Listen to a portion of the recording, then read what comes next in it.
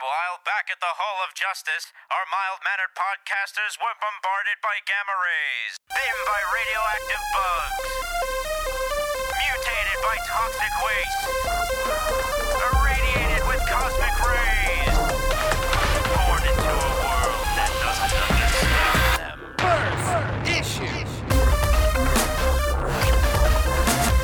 Limited edition.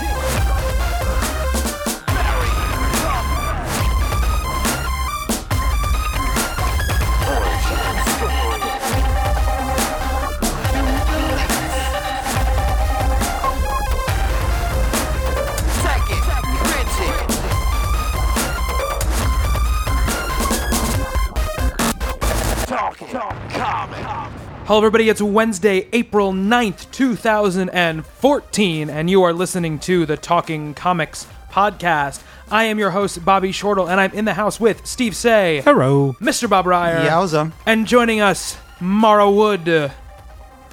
Hello. Thank you for being Johnny on the spot, Mara, with your hello. Stephanie is travel-worn and not prepared to do the show, so she asked if we could find a replacement, and we found a great one in Mara for tonight. I'm very excited about tonight's show because we are reviewing Captain America: The Winter Soldier, the latest in the Marvel Cinematic Universe, and we'll get to that in the second half of the show.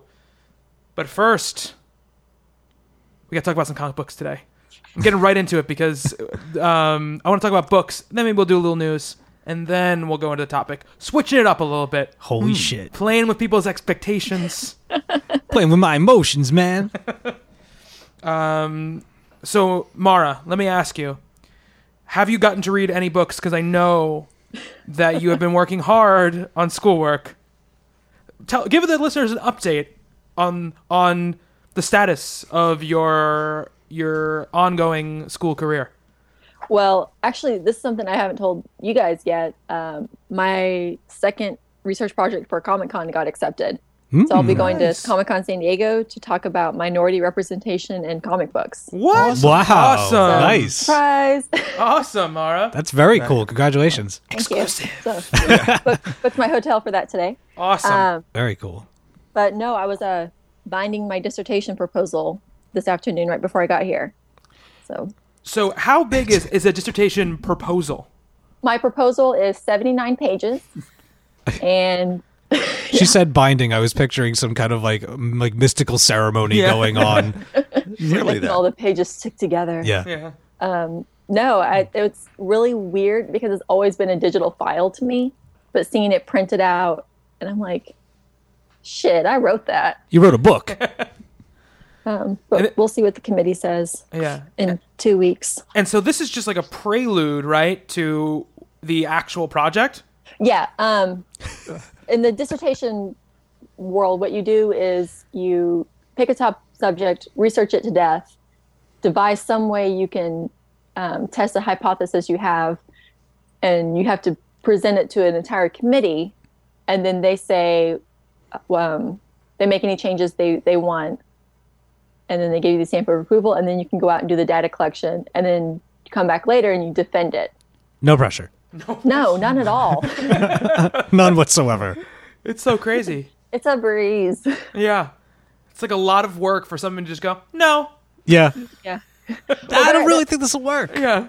Yeah. They're actually, pretty good about, like, if they think something's not going to work, they're not going to let you get all the way to the proposal stage without fixing it first. What's your backup plan, just in case? Whatever they want me to do.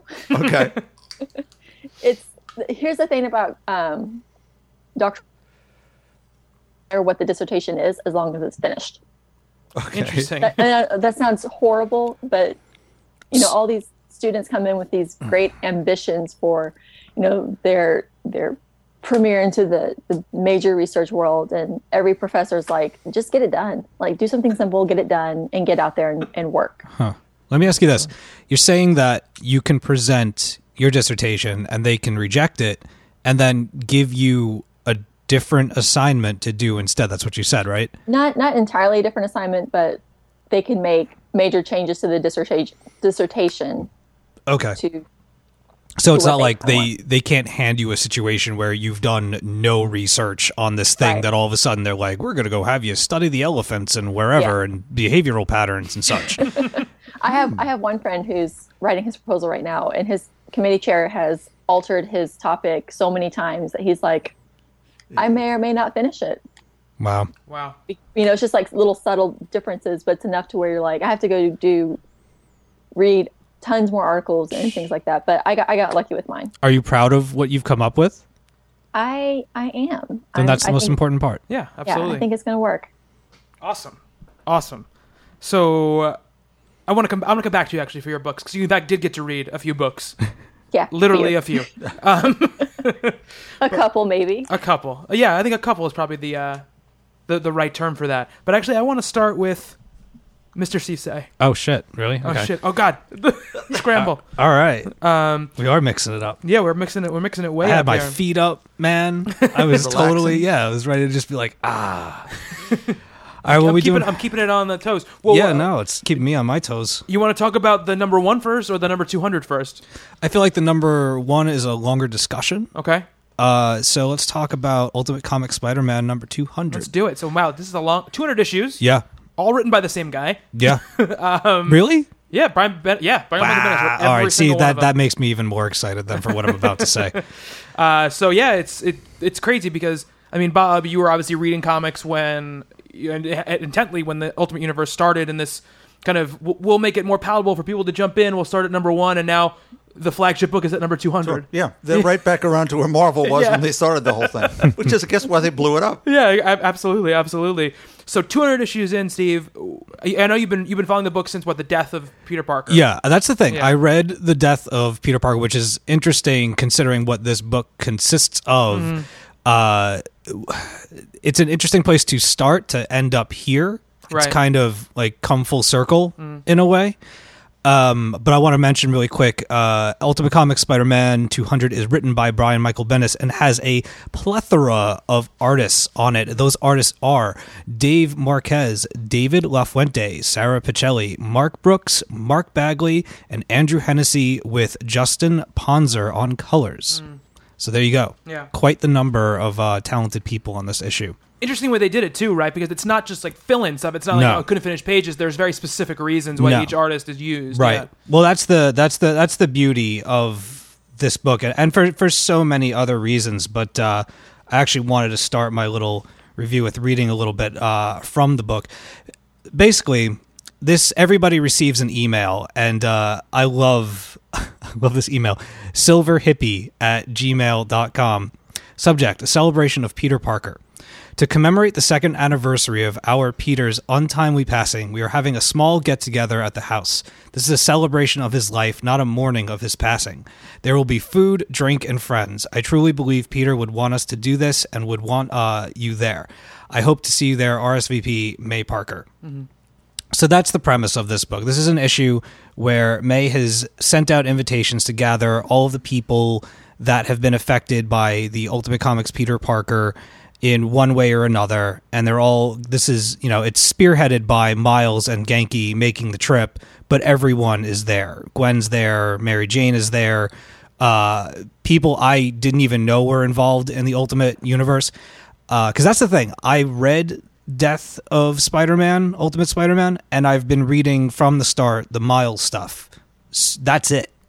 So all of these characters are coming to this event and to this thing, and I got so much emotions and background and not even just memories that they had of being with Peter, but almost these like, there's a part in the book where each one of them tells a story of what they believe the future for them would have been if they were still with Peter in the future going forward, and they all share these like hyper visual, daydream adventures of Peter still being alive and them fighting crimes together or falling in love together or discovering new things. And it's, Miles is wondering what it would have been like for him to still be around and teach him all he needs to know about being Spider-Man. And if they would have been like, he would have been Robin to his Batman kind of thing.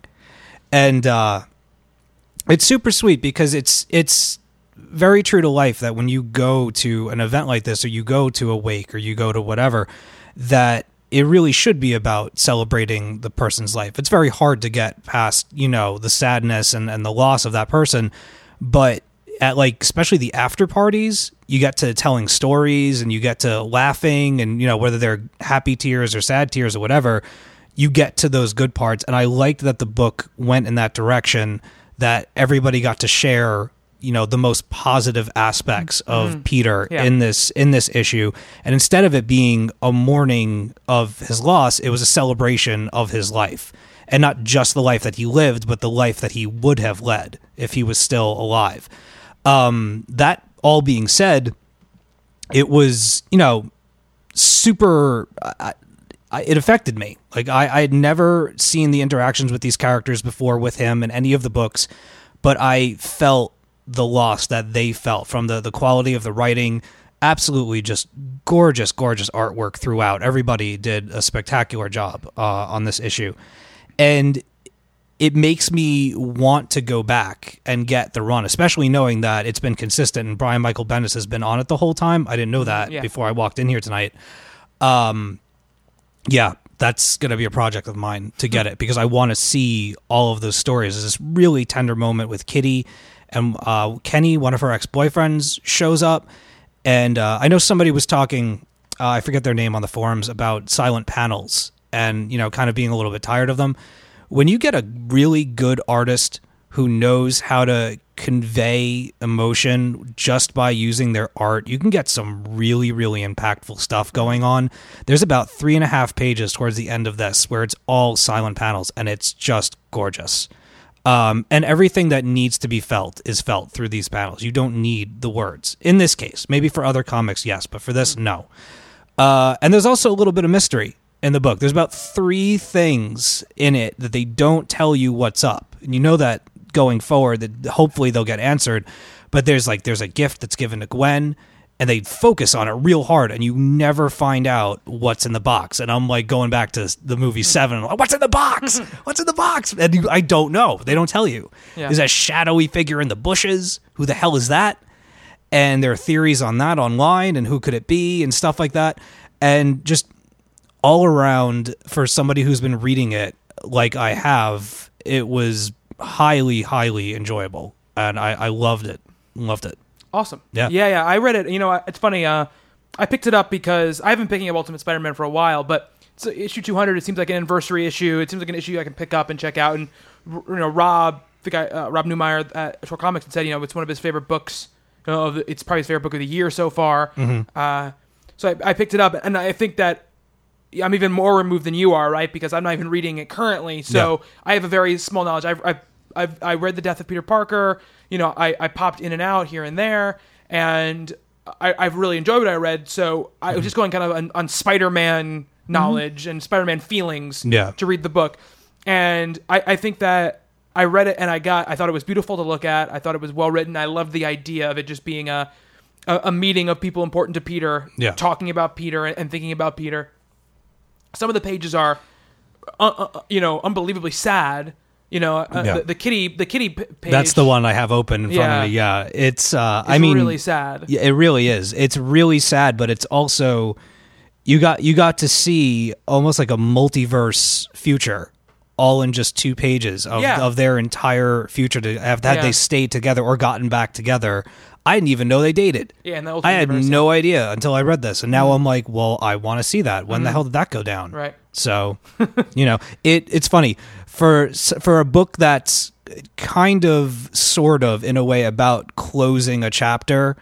It opened up the whole series to me. Like, I wasn't going to seek this out. I was totally content to just, have the death, know that, and go forward, and not work my way back, because there's so many things to work your way back with. But after this issue, I want to know what inspired these stories and these snippets. Right. And if that's in the previous stuff, then I got to go out and I got to go get that. Yeah, absolutely. And I think that it's funny because I expected, Gwen's to be the saddest or someone like, but it hit me that Kitty Pryde's was that. And I loved Miles because it speaks to the character that they've created, that his wish for Peter to be alive is for Peter to teach him how to be a better hero and to be with Peter and to be, kind of Spider-Man's second in command. Not if he wasn't around, I wouldn't be the Spider-Man. Where there was something selfish and nothing petty about it. It was very sweet and beautiful and you nice. can be a better Spider-Man. Exactly, which I thought was great.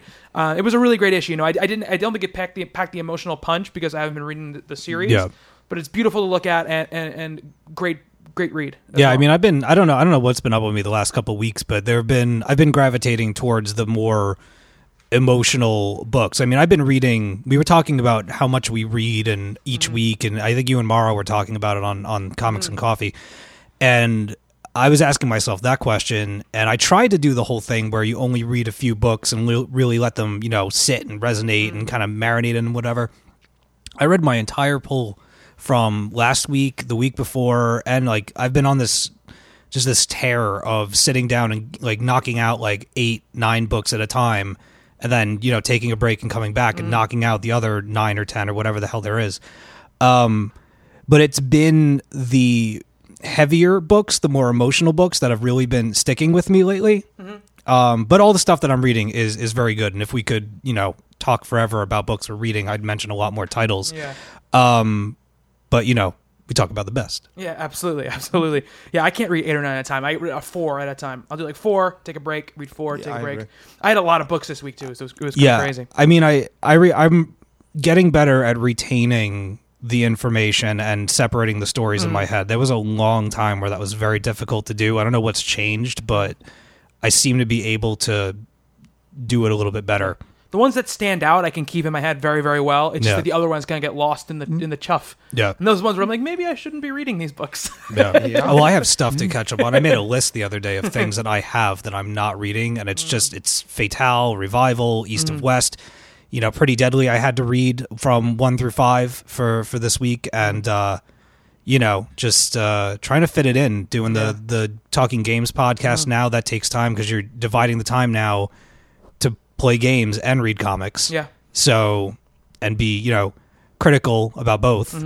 So, interesting times. So, Ultimate Spider-Man, number 200. Indeed.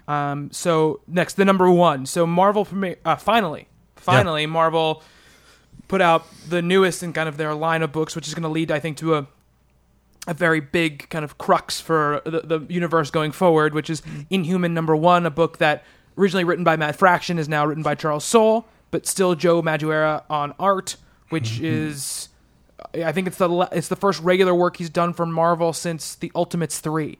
Wow. Yeah. So it's been a long time since he's done any regular work. He's done fill-ins here and there and seeing one-offs, but he did a couple issues on Avenging Spider-Man. He did that first arc on Avenging was Joe Madureira. Okay. So, it bounces back and forth, but this is supposedly an ongoing series with him as lead artist.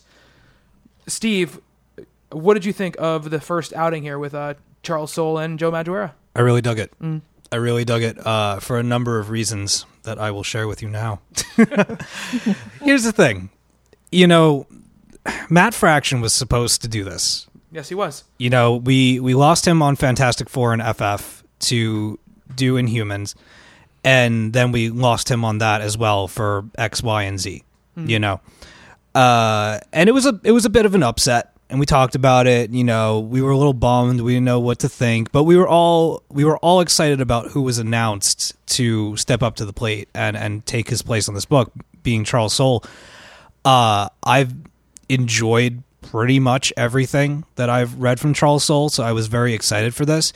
And now, after reading the first issue and seeing kind of how he's setting the tone with this and how big this looks like it's going to get, I'm super, super excited that it's him. Not that I wouldn't have wanted Matt Fraction on the story, but I was talking to Bob on the phone earlier about this, and this might come off as a little strange. So if people are listening and I sound weird, it's just me. Don't worry about it. Matt Fraction has a particular way of writing where when I read some of his bigger stuff, he tends to go a little weird, which is fine.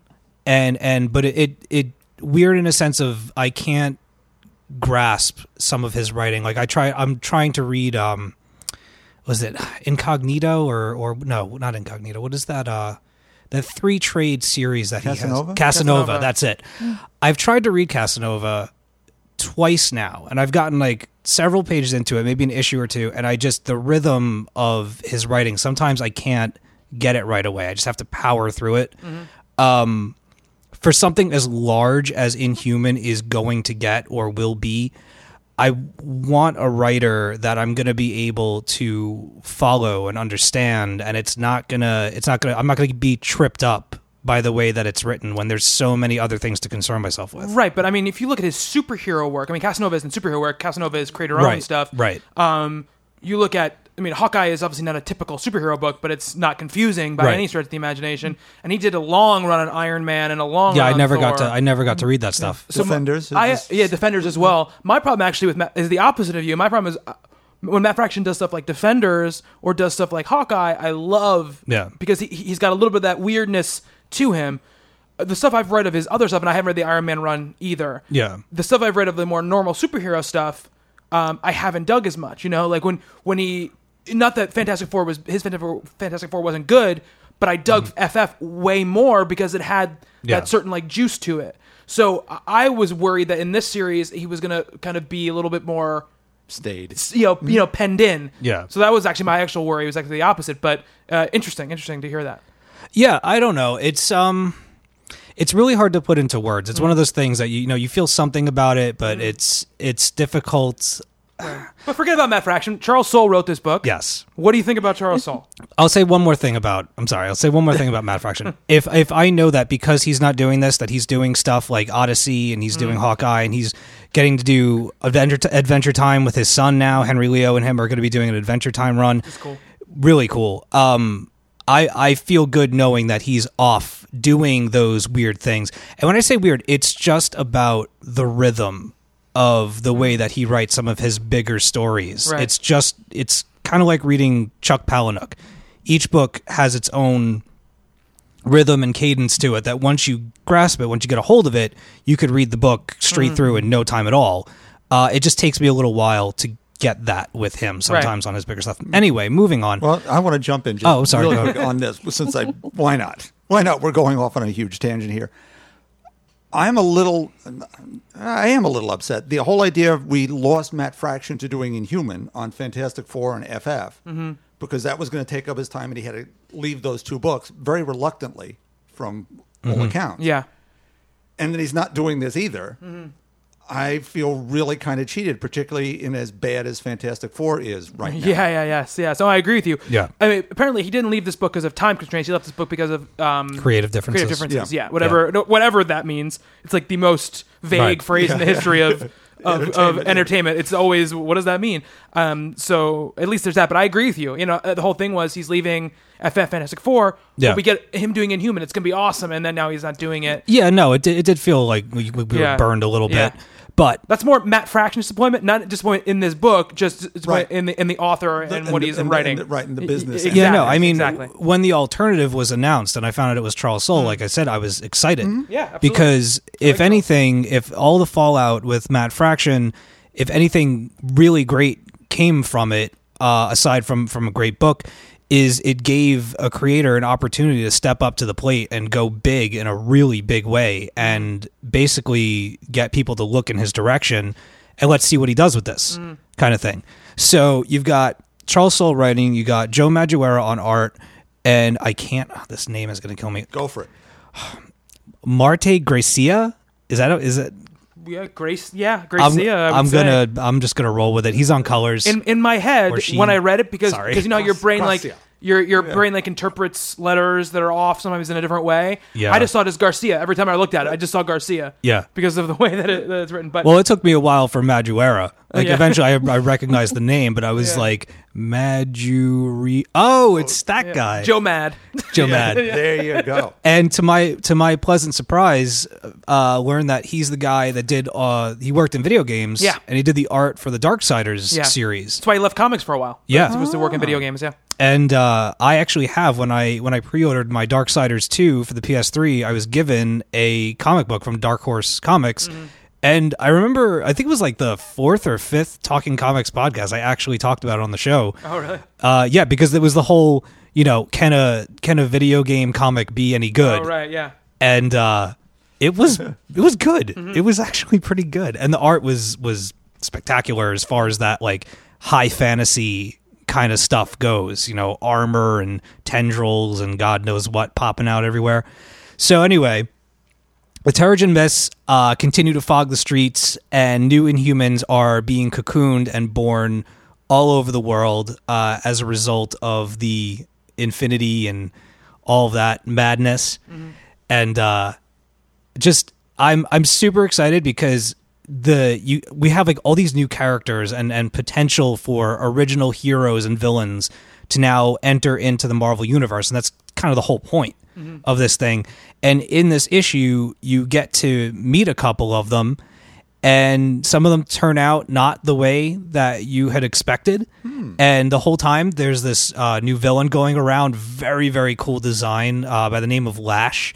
And he's kind of our Inhuman master race villain, complete with like almost like a biblical gravitas about him and the way that he speaks and his mannerisms. And he's going around stalking the newly formed cocoons and essentially stealing them and judging them when they're first born as to whether or not they have any potential. Because if the Inhumans are going to come back into the fray, he wants only the strongest of the strong to lead the pack, because now it's time for the Inhumans to rule. Okay, he's an Inhuman himself. Yes. Yes. Okay. Yeah, he is. Yeah.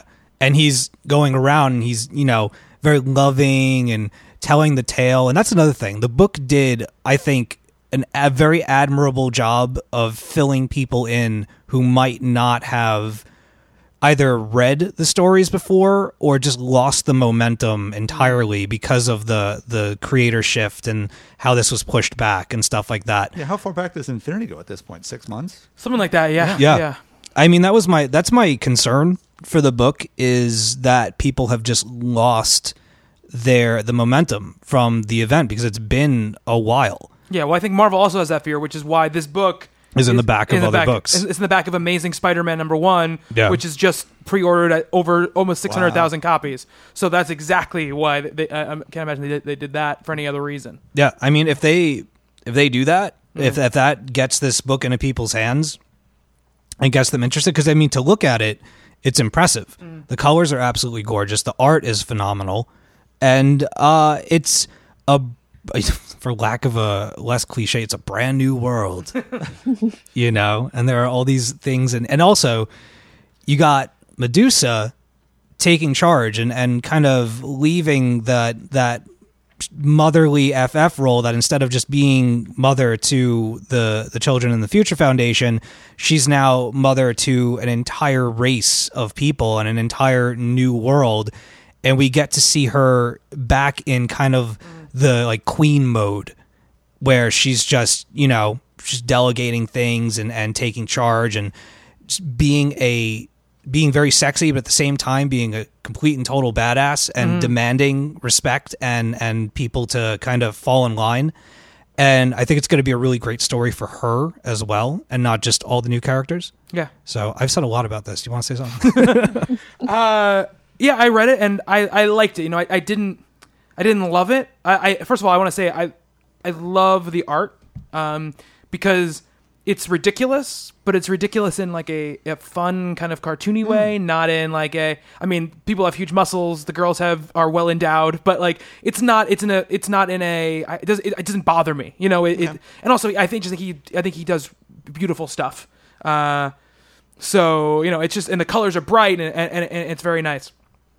There's also kind of a nice kind of switcheroo in the beginning of the story that I find is a narrative trick that I enjoy, where it posits that one character is going to be your main character and then pulls the rug out from underneath you. Yeah. Which I thought was cool. I do agree the villain, the supposed villain of the story, Lash, is very interesting and cool, and he's got that kind of almost like a homicidal preacher kind of vibe to him. And he comes from the hidden city where they dole out the Terrigen Mists in very small amounts to only a very select group of people that they find worthy, and they find that they think Attilan to be kind of like almost like a Sodom and Gomorrah type of place where people are allowed to run rampant and they all get exposed to the mists, and there's no order or law there. It's just, people doing whatever they want. He doesn't recognize, Medusa's authority at all. He didn't recognize Black Bolt's authority, all of these things. So like the city has fallen and done this, he sees it as a time for his sect of the Inhumans to kind of take back what has been taken from them. Right, so as the best villains, he doesn't think he's wrong. Right, no. Thinks he's very, very right. Yeah. So I thought it was good. When I put it down, I read a lot of books this week. It wasn't one of the books where I was like, I love it. I need to talk about it. Yeah. But I did think that it was a good start. I think that a couple of the characters seem... the main guy seems like he's going to be cool. He has an interesting kind of backstory that I'm waiting to see. The thing about this book has always been to me is that the reason I was so drawn to it by the Matt Fraction of it all was because it didn't seem like a book about a character that I knew, right? It was Medusa. It wasn't on the cover. It's this other guy on the cover of the book. And so I was like, well, if it's going to be like this all new world, I want a creator on it that I know can create these worlds. So that's why when he left, it was kind of my wind was taken out of my sails, because I was like, I don't even know what I'm following anymore. I do like Charles Soule. Obviously, Return to Tractors was one of our top 9 for best books of the year last year. Yeah. So I have faith in him, but my faith in the book being something different than the normal kind of every other team superhero book that I read was kind of dashed. Here, it's not the same, but it doesn't give me anything yet that makes you go, this is a book that's going to be on the top of my pull list, or is going to stay on my pull list for very long if it doesn't do something to differentiate itself. Right. But I mean, the hope of it is that because of all the brouhaha that went on before it came out, that it just winds up being a decent book and winds up being a book that people can get in on, and it's definitely one of those ground level books where if you're looking to enter, like if you're feeling intimidated by all the Wolverines and all the Cyclopses and all the, X-Men coming in from the past, and then the guys are coming in from the future, and then there's the ones still over there, they're making a sandwich, and like you can't, keep all of that in your head. This is a book that it just started, and it's a brand new, I mean, they've been around, but they're re-entering into the world. They haven't been around forever, and everyone that's reading it is just as new to it as you are. And I think it does a good job in that regard. And I just, as a comic book event, not even an event, just like a phenomenon that's going on, it's promising. No, it is definitely promising. I definitely agree with you. Mara, I know you haven't read it, but what is your... are you excited about this book? Did you share the same kind of excited about Matt Fraction and then let down feeling? I actually, no. I was pissed off about him leaving Fantastic Four and FF. So I harbored these feelings towards Inhuman. Bob feels vindicated. I feel the same way, yes. So, I mean, it's on my iPad. I'll read it at some point. It's not a priority for me. Gotcha. But hearing that it's okay, like it's a good story, and that I really don't know much about the Inhumans or anything like that. That's not my area. But hearing that you don't really have to know everything to get into it makes me feel more friendly towards it. Yeah, I mean, you're dealing with totally new characters here, except for when Medusa kind of enters the fray. You're dealing with all new entrants into the Marvel universe. So until that the Medusa part happens, you're not even need to know any other Inhumans are. So, okay. Yeah. So that's Inhuman number 1. It is. And Ultimate Comic Spider-Man number 200 from Steve. You got it. Mara, let's stay with you. Tell me about Rachel Rising. I shouldn't have to, because you should be reading it. The 24th issue of Rachel Rising came out, and it is, I swear, this comic, each issue gets creepier and creepier to the point where, like, I have no idea where my limit's going to be with it, and that's a good thing. I typically don't gravitate towards horror comics or anything like that, but like this one, man, it is like the first page is a bunch of women hanging from nooses from the sky. And yeah, and Cuddly thoughts. yeah, it's so cool. And then all of a sudden they start screaming at you. But Rachel Rising is basically the story of this woman named Rachel who comes out of the ground one day and is like, how the hell did I die? What just happened? And she goes back to her regular life, and people are like, look funny. And, you know, all signs show that she's dead, but she's like walking around and doing all this stuff. And ever since her death and return to life, sort of, all these weird things have started surfacing in their town. And where we are in the series right now, it's Lilith who's wanting to take out revenge on this town for hanging witches back in the good old days. So you have some witchcraft stuff going on. You have some weird mystical time travel, not really time travel things. You have this issue of reincarnation in one of Rachel's, I think it's her cousin actually, who might be her lover from her original time. And then This the idea is also of, like, true.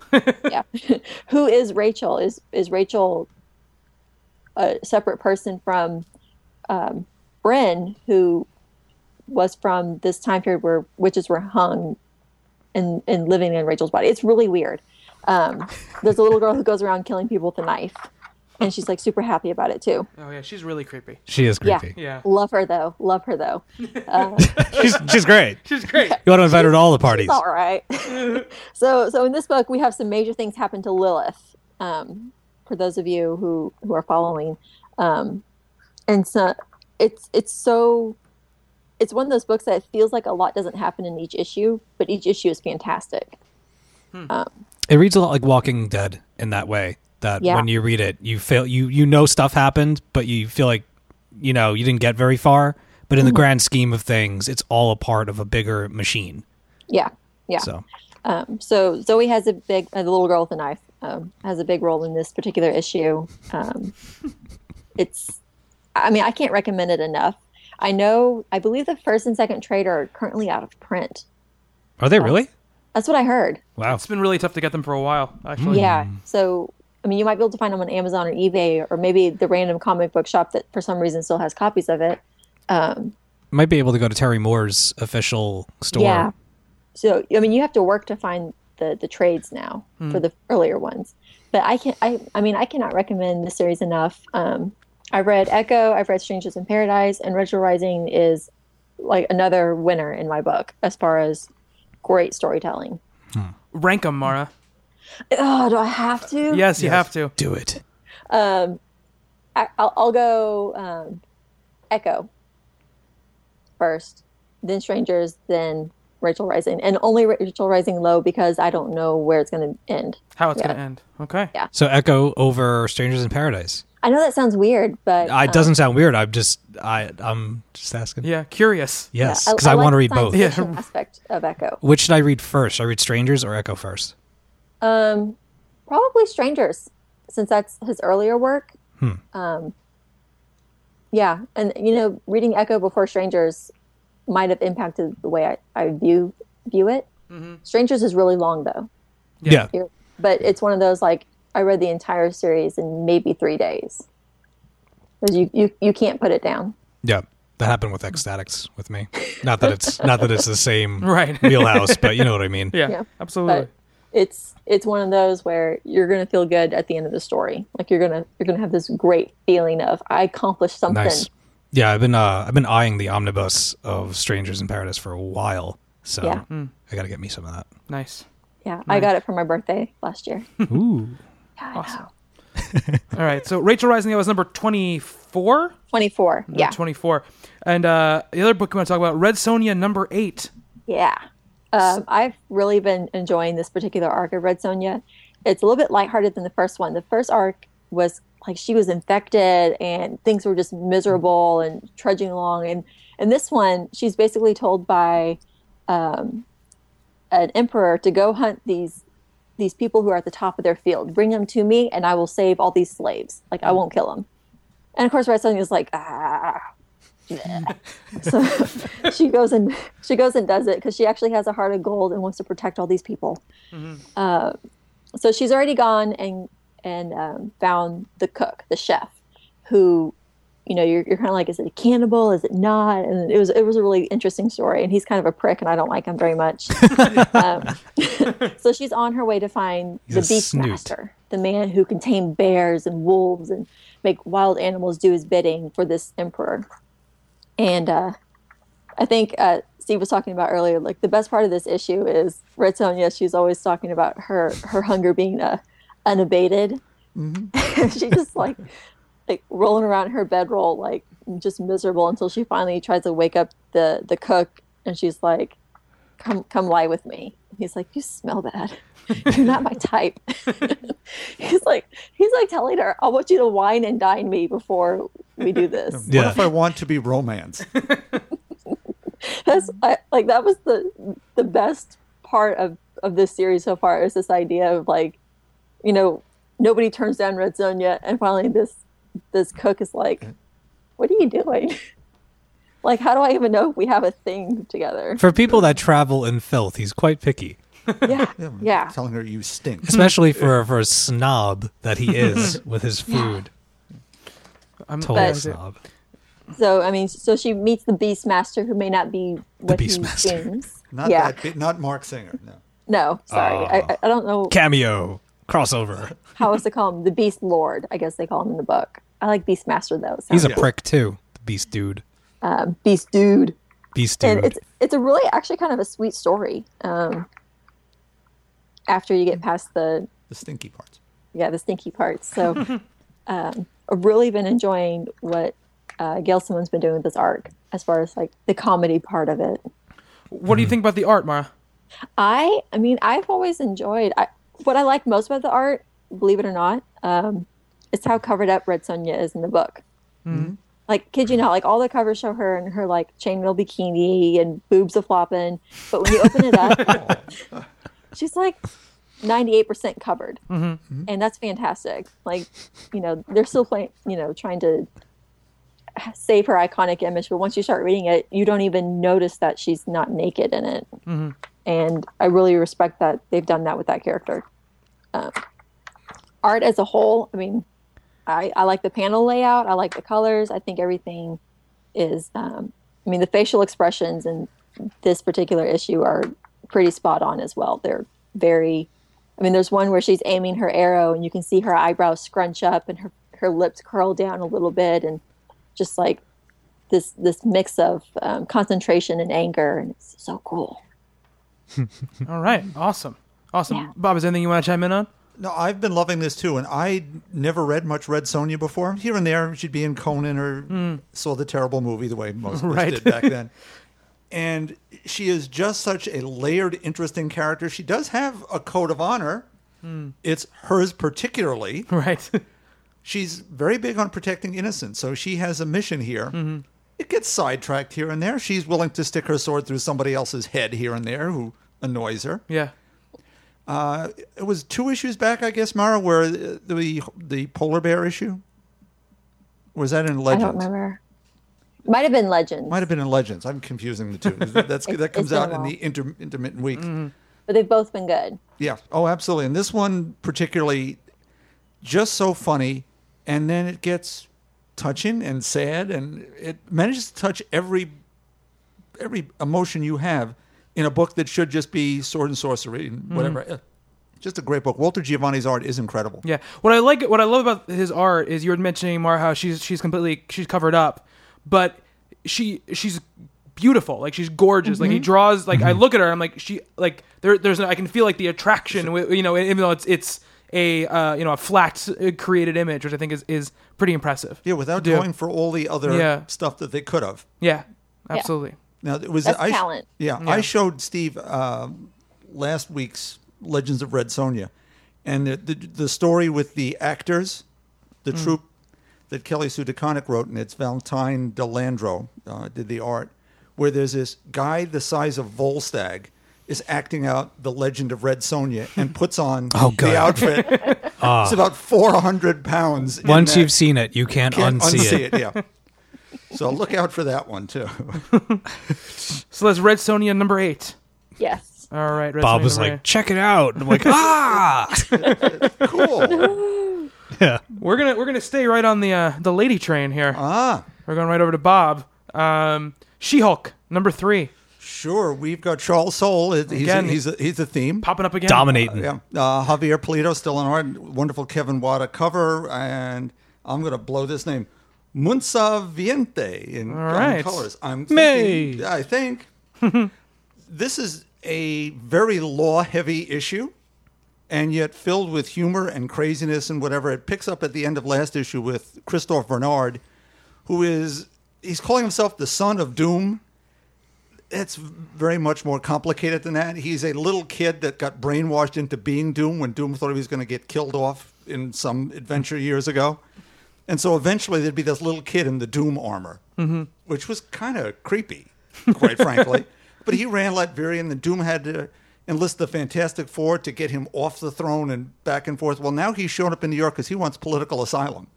Because he doesn't want to rule Latveria because it's pretty terrible. He seems to want to be a celebrity. He wants to take his limo and ride around New York and go to restaurants, and he's apparently hitting on the She-Hulk while he's at it. He shows up at her office thanks to Angie Wong, the new receptionist with her little monkey. I love that monkey. I still don't know what that's about, but it's hysterical. And we go from there. I don't want to give too many of the plot reversals away. There's some really neat stuff here. A wonderful guest starring appearance by her new investigator. So how are you guys feeling about the art? There's I have something about the art. Any more sperm eyes? No, I have not. I don't know if I haven't been on the shows where I had to. No, defend you've it. talked about it before. No, Yeah. no, you like. I'm just asking. Yeah, because how we feel every about it. time now, like especially on the recap page where She-Hulk's like walking in her whatever, her eyes. Stephanie's got me with the eyes like, where's she looking? I don't know. Is it over there? Is it? And I kind of see what she's talking about. I just don't care enough to let it ruin the art for me. I really enjoy the art, but one of the things that I had me laughing for about 2 minutes straight is She-Hulk goes to this place called the Coffee Bean. It's essentially Starbucks. No. This comes before Starbucks. Oh, The real Coffee place. Bean is Oh. where Peter and Gwen hung out Oh. 50 years ago to get coffee. Yeah. All right then. Established Take in that, Seattle. 1960. But if you look at this panel, it's one of those long panels that stretches across both pages. Every single person, with the exception of the person working the register, but the person next to them behind the counter working, is also everybody is on their cell phones. Every last person in this panel. And I cracked up because I'm looking around, sitting in the seats, looking for a seat, waiting in line, getting their coffee, walking away without their coffee. Everybody just... Every time I go into Starbucks to grab my vanilla coffee, that's exactly... And I'm one of them too. I'm waiting in line on my phone and stuff. I love the issue overall. I'm really enjoying this run. I think it's a lot of fun. I think the legality, or just the what's the word I'm looking for? There's a legalese. Yeah. And it's fun. And I really liked the Doom's son character. What was his name? Christoph. There you go, Christoph. I like his chop chop kind of attitude and the She-Hulk don't take no shit response. Yeah. So I'm enjoying the character banter a lot in it, especially with Hellcat being a part of the crew. It's funny. It's a light, it's light in tone, and there's a little bit of, like you mentioned, the monkey. Like what's going on there? No idea. To me, it's very reminiscent of the Charles Soule's run. Is very reminiscent of the Dan Slott run, where it's heavy into Jen being a lawyer, but it's not skimping on the humor, Right. or the crazy aspect of it. But more importantly, his Jennifer has intelligence and gumption, and she's just a really, really solid character. Very nice retro Fantastic car. Yeah, this Fantastic car is a little phallic for my taste. Is this really what it looked like back in the day? Yeah. That's the middle 80s version. The first one was the flying bathtub that they were using as a kitchen table. Yeah. I've seen this Fantastic car drawn on a lot of bathroom walls in New York City. I'll tell you that. But I'm glad to hear that you're enjoying it. It's funny because when we first sent the emails back and forth during the weekend about what books, you had mentioned you're going to do the movement, and I had a draft email saying, Bob, I think we should wait until next week to talk about next month to talk about it because it's the last issue. And I was like, I think we should try to change it up a little bit. And then you had sent an email before I sent an email saying, I'm going to talk about She-Hulk. And I hadn't read the movement yet. So I was like, let's just wait. I was like, it's 11 months in a row. I think we've talked about the movement. And I have to say, Bob, after reading it, I would have let you talk about it because it was fucking amazing. It was awesome. Yeah. I was like, so good. I had no idea what to expect and what came of it. And again, we'll talk all about the series kind of in recap next month when the last issue comes out. But did you read the whole thing? What'd you do? No, I just read number 11, and I've read the whole really thing, good. but number 11 blew me away. I'm like, wow, this is awesome. Yeah, that's why that was on my list right away. But I felt the same way. Yeah. I'm going to do the whole series, and it's Requiem. It reminded me of that movie, Frailty. Have you ever seen that movie with Matthew McConaughey and Bill Paxton? Yeah. That's what it reminded me of. It had the same kind of similar vibe to it. Really, really good. Really, really good. Like a huge. It's funny because I keep expecting, since the cancellation came down, for it to like taper off, and it hasn't. It's been going. It's almost getting full better. Tilt to the end, so it's cool. It's nice. But that movement number 11 was that, and She-Hulk number 3 was the other book. Yeah, I love the art. You know, I did have to start looking away from the eyes because Stephanie did put it in my head. She's poisoned. She's poisoned. She really Ryan. did. But now the panel layouts are incredibly fun, interesting usage of the spaces within. Yeah, totally. And how you have to read this Yeah, book. yeah. It's fun and light, but there's still weight to what's going on. She really does care about these people. She's, whether it's the mad scientist widow in the first issue or Kristoff here, she cares. Yeah. And where there are reversals here, where Doom doesn't want to let him go, and there are Doom bots everywhere, including places I won't even talk about. It's bad stuff. I love how colorful it is. Like using all the bold colors in the manner that he does is just wonderful. It's fun to read. I don't know. I was worried at the beginning with the first issue that some of the legalese might bog it down a little bit if they were going to go heavy with that. But I've found that I not only really enjoy it, but it makes the book different from others. Well, again, Authenticity. I don't know if you've caught up to the Dan Slott run with this. I have not, but I do own it. Right. It is in the law firm constantly. And it became a lot of fun because it was a law firm within the Marvel comic book universe, and they handled superhero cases. So basically, their law library was a bunch of long white boxes in the basement.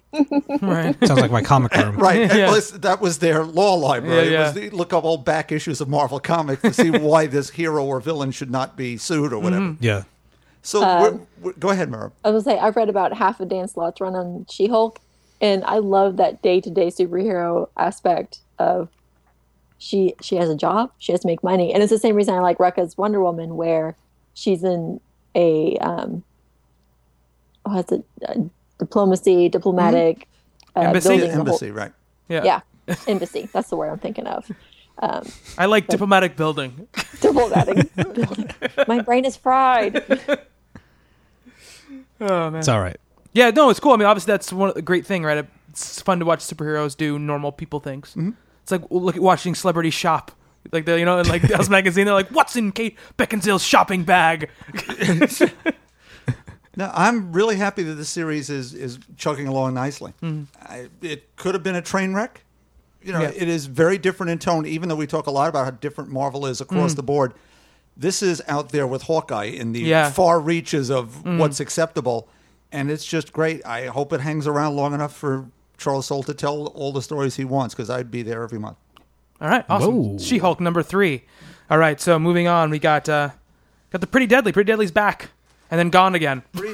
Back and gone for a few months. Anyway. Right? Yes, doing kind of this thing that has become a little bit in vogue now, which I think is a good practice for creator-owned books, which is do an arc, take time off so you can catch up, get the other arc done. So there's nothing late. It all ships on time. Just we'll take breaks in the middle, scheduled breaks. So I think it's a good thing. But Pretty Deadly. What is this? Number 5. Number 5. Number 5. We're ending the arc that we began in number 1. Bob, what did you think of number 5? I think this is. We talked about this when we first with the first couple of issues. This is a very challenging book. I know a lot of you are going to be reading this whole thing as a trade, so I will not spoil anything here. But this is hauntingly beautiful and sad at the same time. It is lyrical and harsh at once. It's all the contrast you'd expect a book called Pretty Deadly to actually have. Mm-hmm. And the promise of it gets delivered by the end of this. This is a deeply emotional story as we picked up the trail of Sissy and Death-Faced Ginny chasing after her. We've seen death and talking bunnies and ravens and butterflies and all the rest of it. And it all comes together. We end up with a huge gunfight on Death's home territory, which is right out of The Good, the Bad, and the Ugly, or Quick and the Dead. And yet there are still these moments of quiet between characters just stopping to talk or to look at each other in ways to say, oh, wait, this is what came from that song that we started at the song of the Mason and his bride, and Ginny riding on the wind, and whoa, wait, oh no, this can't go here, can it? Really, can it? Mm-hmm. This story, art, colors by Jordi Belair, letters, Clayton Cole's, just the whole package across the board is just one of the most unique things I've ever read. And if people have been hanging off to read all 5, what I was doing was reading the issue before, always just before I read the new one, because Smart. The recap's not enough. No. It really isn't. There's too much depth within each issue. Reading this, I just read it again as a lump. Wow. Yeah. It paid off twice as hard. Yeah, I think we talked about when issue 4 came out. I said I went back and I read 1 through 3, and all of a sudden things in the first couple issues which didn't connect with me were now crystallized because of information that I now had later on. It's funny that this book comes a week after we just had a discussion about Sandman Overture, because I feel very similar about both books, where they're incredibly dense, incredibly beautiful pieces of work that need to be read multiple times to understand, and are just as much about ideas as they are about plot happening. I think Pretty Deadly is more about plot. There's more of a there is definitely a solid standard 3-act structure hidden underneath all of this gorgeous art and amazingly bizarre, surreal ideas that they're playing with. And the art definitely, this is one of those situations where I feel like the art and the writing definitely work together to create the mood here. I mean, that's probably always true, but I feel especially here because I feel like if it was Kelly Sue's writing and more straightforward art, the book would also feel a lot more straightforward.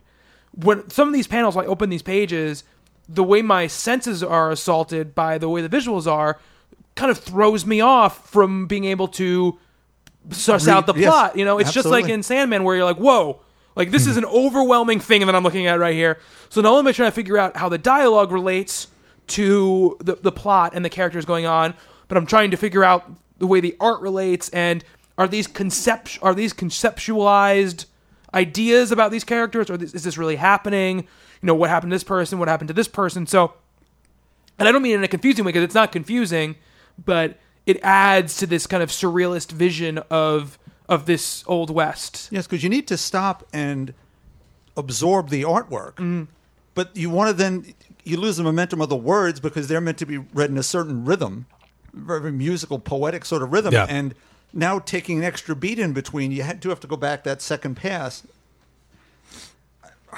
It's just crazy, but it's good. Yeah. It's just amazing what Kelly Sue DeConnick and Emma Rios did here.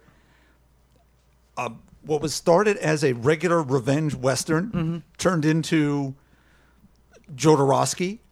We ended up throwing in, without spoiling too much here, there was a remake called Meet Joe Black. Yep. But the original movie, it's from the 30s. It's called Death Takes a Holiday. And we're down some of that road here, too, to go with everything else that's in here. Now here in issue 5, we have some other little things thrown in. I'm stunned. Very mythological. I intended to be impressed with this issue. You're looking forward to, okay, how's this all going to wrap up?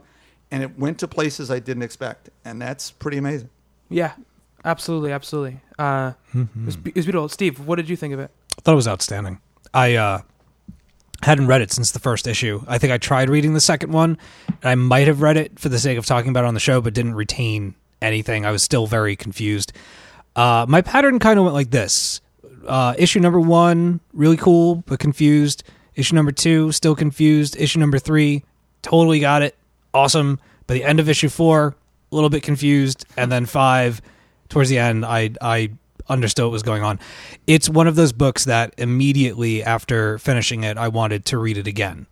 I loved all the Western style stuff. I loved the main story, but the one thing that kept me coming back to it, and I think the thing that I enjoyed the most, is the bunny and butterfly stuff.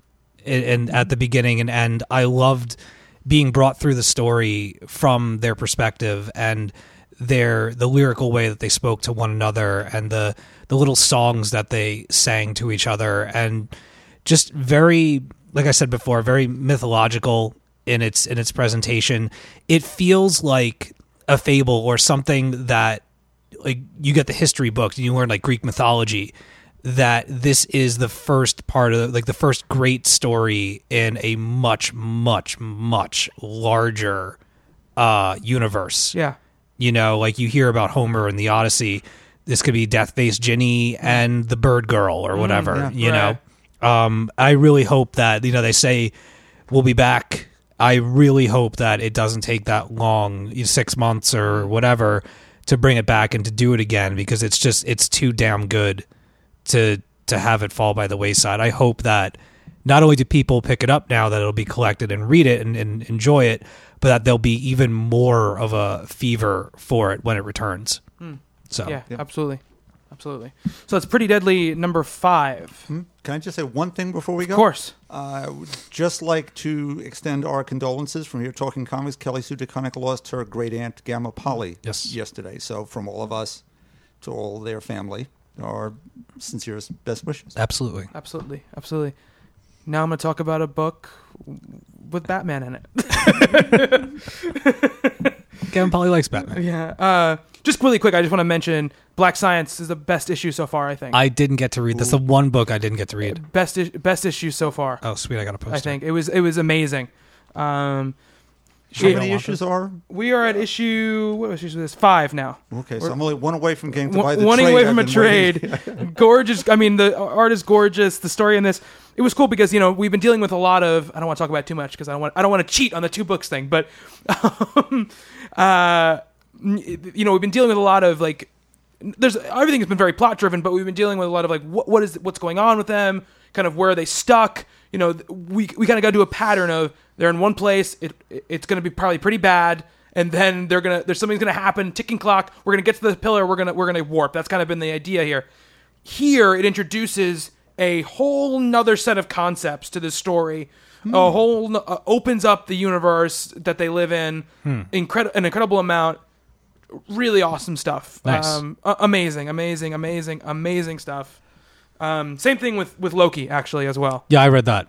That was fun. It felt like Journey into Mystery. It really did. Yeah, I was so excited. Great for you people who all love that series. Yeah. It really did. Wow. You got so many stories within one thing.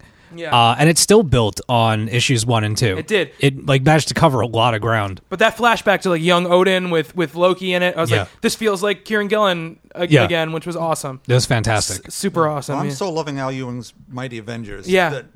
Well, it's funny. Rob I was picking my books. Rob said, you know, he's probably rating my 2 favorite books right now at Marvel. That's what he said.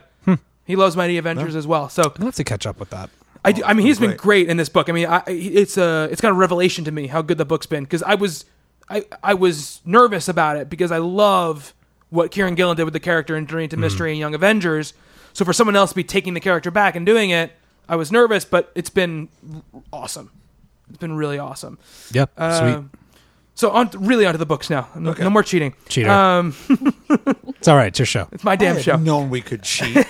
Bob, I'm never going to let you know you can cheat, because then you'll talk about 8 books. Batman Detective Comics, number 30. New team. Francis Manipul and Brian Buccellato, all the guys who rebooted The Flash, the New 52, are now doing Detective Comics. And I have to say, first of all, the art, when I talk about Francis Manipul doing anything, I'm going to talk about the art first. It's just unbelievably gorgeous. Watercolory, this muted palette type of look to it. I have a question for you. What's up? Did you happen to notice there is a panel of Batman flying over the rooftops? They have like fingerprints pressed into. Oh, really? Yeah, like if I didn't you notice that. look at it real close, there's about 3 fingerprints pressed into the silhouette of Batman flying over the buildings. I've never seen that. Like, super unique. Yeah. He probably splashed it with his hand on purpose, I'm guessing, but To make the ribs in the cape, probably. yeah. Like, I don't know. You can keep talking. Just check that out. It's really cool. I've never seen a Batman book that looks like this, that is this particular art style, which is it's just really impressive to me that you could do that with a character who's the most popular character in the entire world. And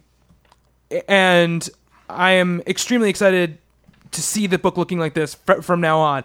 The story itself is, I feel like a little bit by the numbers. It's kind of a very standard Batman story. There's something wrong in Gotham, and it's brewing, and it's coming, and he's got to try to stop it. Obviously, there's a lot of Bruce Wayne stuff here, which I found the more interesting than actually in the Batman stuff. Prying into who Bruce Wayne is. The book is very good. We run into this problem though, which is the fact that I don't know what anyone else has to say about Batman right now that's going to draw me in above the Scott Snyder stuff. You got Eternal starting this week too. I know. I mean, it's not about dollars for me. Okay. It's about the fact that I read this and all I'm doing constantly is I can't read it outside of the prism of what's happening in the main Batman book. You can't separate the two. I can't separate. And I know it's a separate I have trouble story. with that too. And it's not even about the plot. Like, how's he doing this and doing this at the same time? That doesn't bother me, but it's just, like, this book is good, but it's not as good as the other Batman books, so wouldn't I just rather read one amazing book so that there's nothing else bringing down my Batman attention? That's how I think about it. Yeah, but I mean, you can look at it where maybe you just want a different Batman story, and especially a Batman story that looks the way this one does. Oh, absolutely. And again, that's one of the main reasons I'll probably keep picking it up is because just how beautiful it is. I want to stick with it because of that. Yeah. But if I want a different Batman story, I want it to be really different. This is similar in tone. It's not like it's lighthearted or weird. It's not like Batman Inc., like Grant Morrison, which was... It had a little bit of like a what at the very end. Well, I mean, it has plot points. Don't get me wrong. Definitely has plot points, but it doesn't have... When you read Scott Snyder's Batman and you read Grant Morrison's Batman Inc., fan or not of Grant Morrison, that's a different take on the character that is doing weird stuff and it's a completely different tonal shift from what Scott Snyder is doing. Right. This is similar tone, done well with unbelievably gorgeous art. Yeah. But there wasn't a lot in it for me to stand out above. I think that if you were, like, let's say you were a hardcore Batman fan, and you could be a huge, I know you're a huge Batman fan, but like, let's just say like you're that guy that goes in and every time a Bat book comes out, you're like, oh, where's the Batman onesie to watch television? Yeah. Oh, that's Stephanie. Like you're wearing the cowl when you go into the shop and you're buying your Batman comics. If this was hopefully you'd like it, if this was the shift for Detective and all of a sudden it became this beautiful, colorful, watercolored pinks and blues and greens and oranges, and it's so nice to see Gotham outside of the gloom.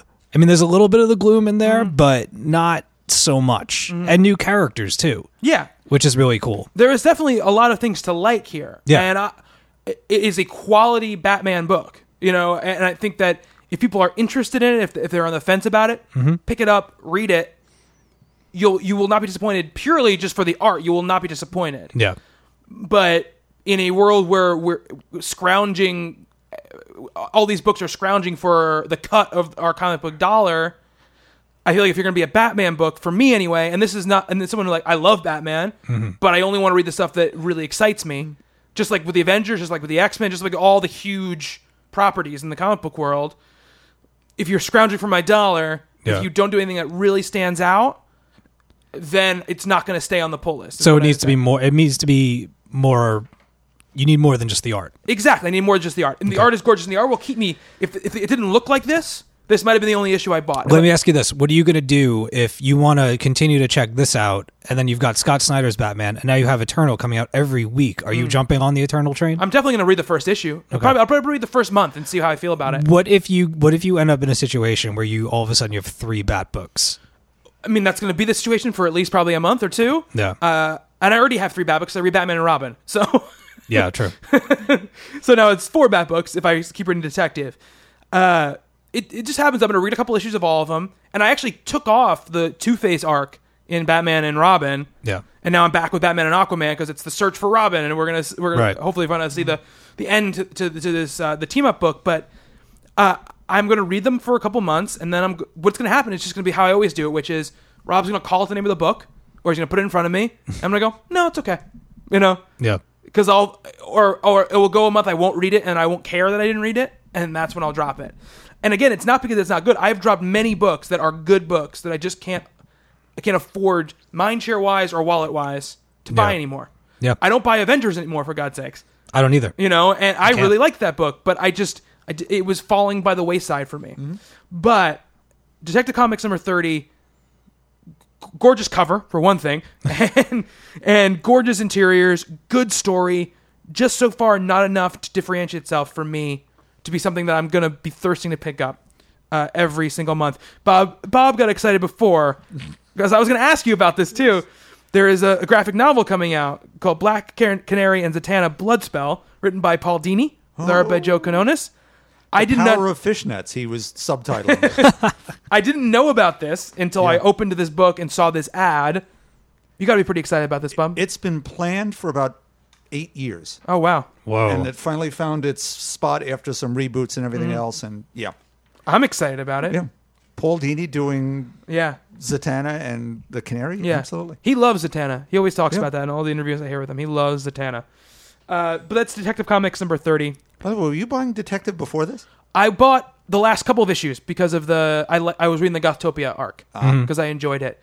Interesting thing, I mean, it's not a big news story, but John Layman did his kind of exit interview with DC, or it was not exit interview, but it was like they did a creator thing where they asked all these creators that work for them, like kind of their performance and everything. Yeah. And in that, he talked about leaving Batman and how when he came to Batman, he wanted to do a Batman book that was lighter in tone and more fun, and he had a great time doing it, but it got to the point where it just wasn't working out with the company anymore, and that's why he kind of split with them. And there's also a great thing where Yannick Paquette did his and talked about I saw some of that. Yeah. about the colorists and how they should be on the title of the book and they need to get royalties. Like it's the reason why he said the reason why DC doesn't get great colorists is because Marvel puts their names on the covers and gives them royalties, and DC doesn't. So it was interesting. It's definitely worth a read. It's some really great quotes by Yannick. So my final book of the week is a book called Self-Obsessed. It's by Sina Grace. It's a one-shot, and it's a very cool piece of comic book work because it's actually a collection. It's bookended by new stuff from Sina Grace, who does Burn the Orphanage and Little Depressed Boy. Okay.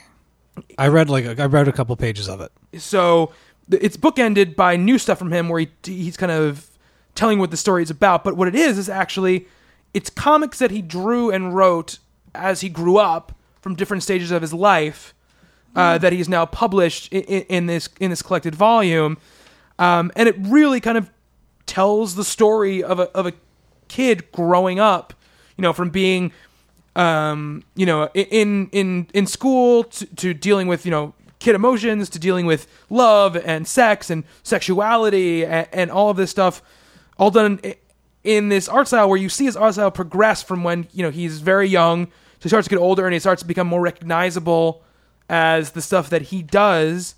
It's really, really cool. It's at times very, very touching, at times very, very funny. Just really, really good stuff. There's not a ton to say about it because no one else has read it, but I read a little bit. I mean, what you read of it? What did you think? I honestly didn't groove on it as much. I don't think that I had the full picture, the full scope of what the book was trying to be. It came off to me as very self-indulgent. I mean, it's called Self-Obsessed. It's right on the cover. Yeah. And I felt when I was reading it that I didn't appreciate it for it being this person's journey through comics and in comics.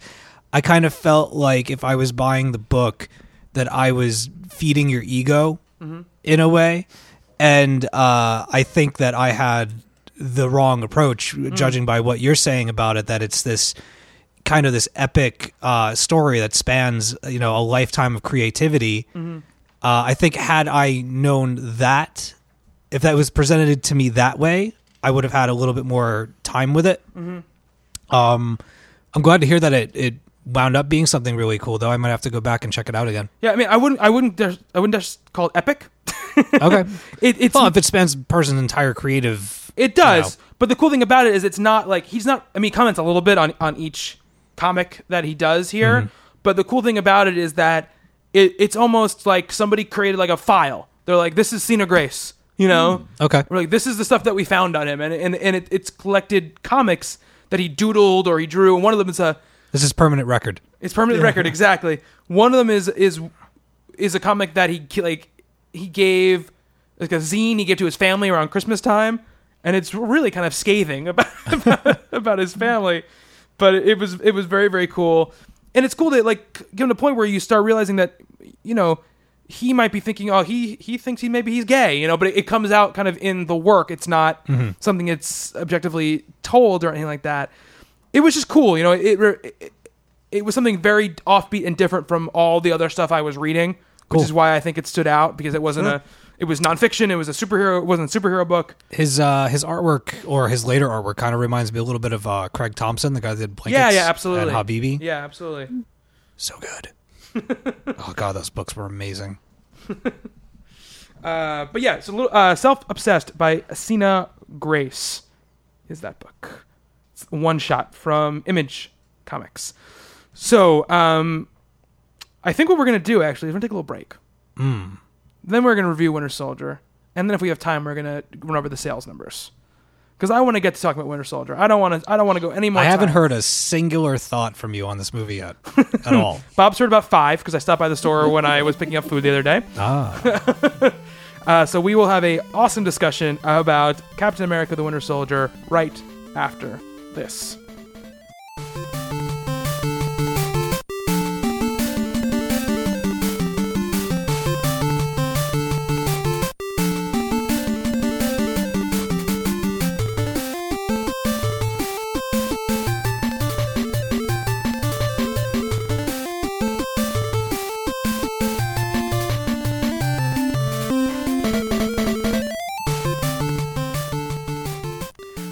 All right, we are back. The table is shaking, and it sounds like a...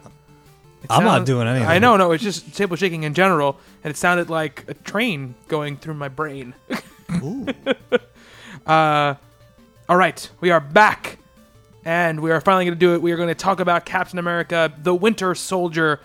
Opened this weekend to an astounding $95 million. Yes! I was wrong with my prediction, but not by much. I had said 100. It's the biggest. Close. It's the biggest opening weekend in April, beating out Fast 5. I believe was the previous owner of that honor, and it surpassed it and is doing great worldwide. I think it's $300 million worldwide at this point. Damn.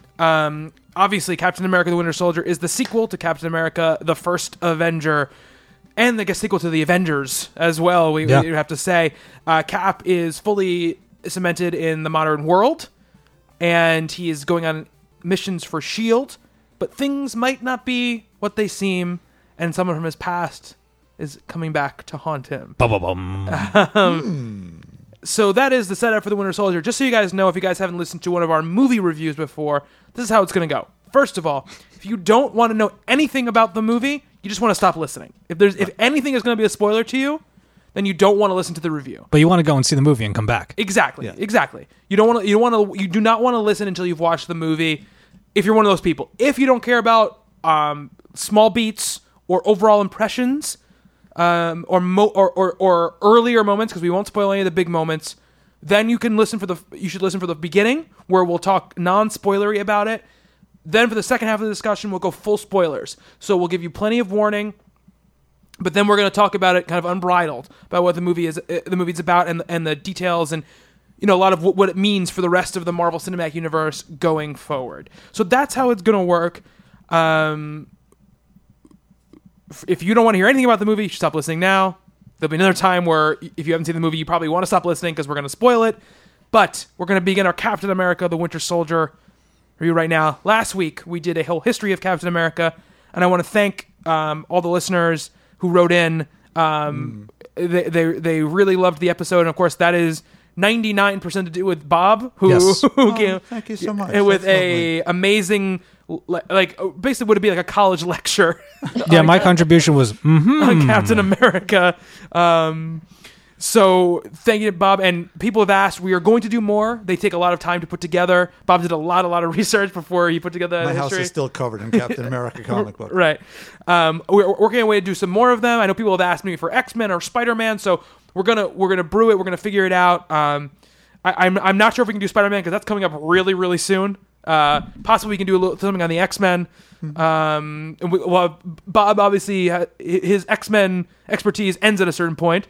Yeah. So we'll have to bring on someone like maybe Rob or something to kind of fill in the rest. Actually, didn't we have Rob for a Spider-Man? We did. We did his anniversary. We did a little talk about it. It wasn't quite a history of it. It was more kind of like our favorite Spider-Man moments type of thing. Not kind of a deep history. I'm sure we spoke about some of the history of the character, and I know we spoke about some of the big moments, but I should link that to somebody. Actually, somebody asked about Spider-Man specifically, so I should link them to that podcast. But I'm sure we can get Rob to come back for that. Oh, yeah, absolutely. But I think Spider-Man is in a couple weeks, so I don't want to put too much pressure on everybody to get that done. For X-Men, possibly. And definitely, I think we're all going to do some research and do something for Guardians. Because I think that'd be really cool to give people... Sweet. Because of all the comic book properties, I think that's the one that people need the most catch-up on, including probably people sitting in this room right now, other than the new stuff or the very old stuff that Bob used to read. There's a big middle portion that we don't know anything about. Good through like 1977. Right. After that, forget it. So look forward to those. But this is all about Captain America. Bob, you put together this great history of Captain America. He's your second favorite character. Yes, he is. Behind just Ben Grimm. Behind Ben Grimm. So what did you think, Bob, of Captain America, the Winter Soldier? I'll actually read something I wrote, if you don't mind. Absolutely. I'm a huge fan of Captain America, so it just warms my heart to see the general audience realize what a great character he can be when handled properly, when really just put out there with all his earnestness and heroism. And it shows you can make a movie of a character who others might see from the outside as boring or a Boy Scout or whatever. Those core values matter. And they stick out so well here. I have to say, when I first speculated doing a Captain America movie before the first one even, the 2 years before, how are they going to do this? How are they going to find a way to do this without it seeming hokey? And they didn't. They found the right director the first time, someone to do a period piece, and out of nowhere, to hire the guys who write and direct Community to do just to-the-wall political thriller with layers and depth and intrigue and tons of great action sequences. The choreography of these fights, nothing is blurred or indistinct except the political aspect of it, where there's all sorts of stuff. It is so expertly done. This is right... We may never get to one of these lists, but this is right up there near the top for me in terms of the Marvel movies. Just really, really well done. Cap's values continue to shine through here, but now they're aimed at a different target. As to who needs to get a little bit of a smack upside the head. Absolutely. Mara, your general impressions of the movie? I'll just try to sum it up as best I can with this one thing that happened. After all the credits, after all the little preview things ended, my husband and I looked at each other and we said, was this better than the Avengers? Was it? Well, well, I don't want to say it is, because what if nobody agrees with me? That was basically like what we left the theater with, was trying to fit it in as far as quality of a movie with everything else. And of course, everyone puts Avengers at the top because it was a great movie. Right. And we were just sitting there like, was this better? Was this as good as? So I really loved it. Yeah. I loved it so much. Steve, general impression. Loved it. I absolutely loved it. I really did. I've had time. I saw it Thursday night at 8:00. So I've had a good amount of time to really sit and let it resonate and let it just soak in. And I will say it. It is my favorite Marvel film of the solo Marvel ventures. I think Avengers is its own thing. It's a team movie and does things. Taking the coward's way out, sir. Fine, it's better than the Avengers. Okay. It's better. I liked it better than the Avengers. There you go. If somebody said it. yeah, if somebody made me choose, they said you can only watch one for the rest of your life, I would choose the new Captain America. Okay. I was really, really engaged in what was happening across the board. There was not one moment of it where I wasn't either laughing, entertained, intrigued, and just... I like that it felt more like a super high-budget political thriller with a Marvel skin than just another comic book movie. I really, really, really enjoyed the additions of Falcon and the Winter Soldier as characters, particularly Falcon. He might have been the standout for me. I really enjoyed his quips. I loved the way that he moved in this movie. I love the way his equipment worked.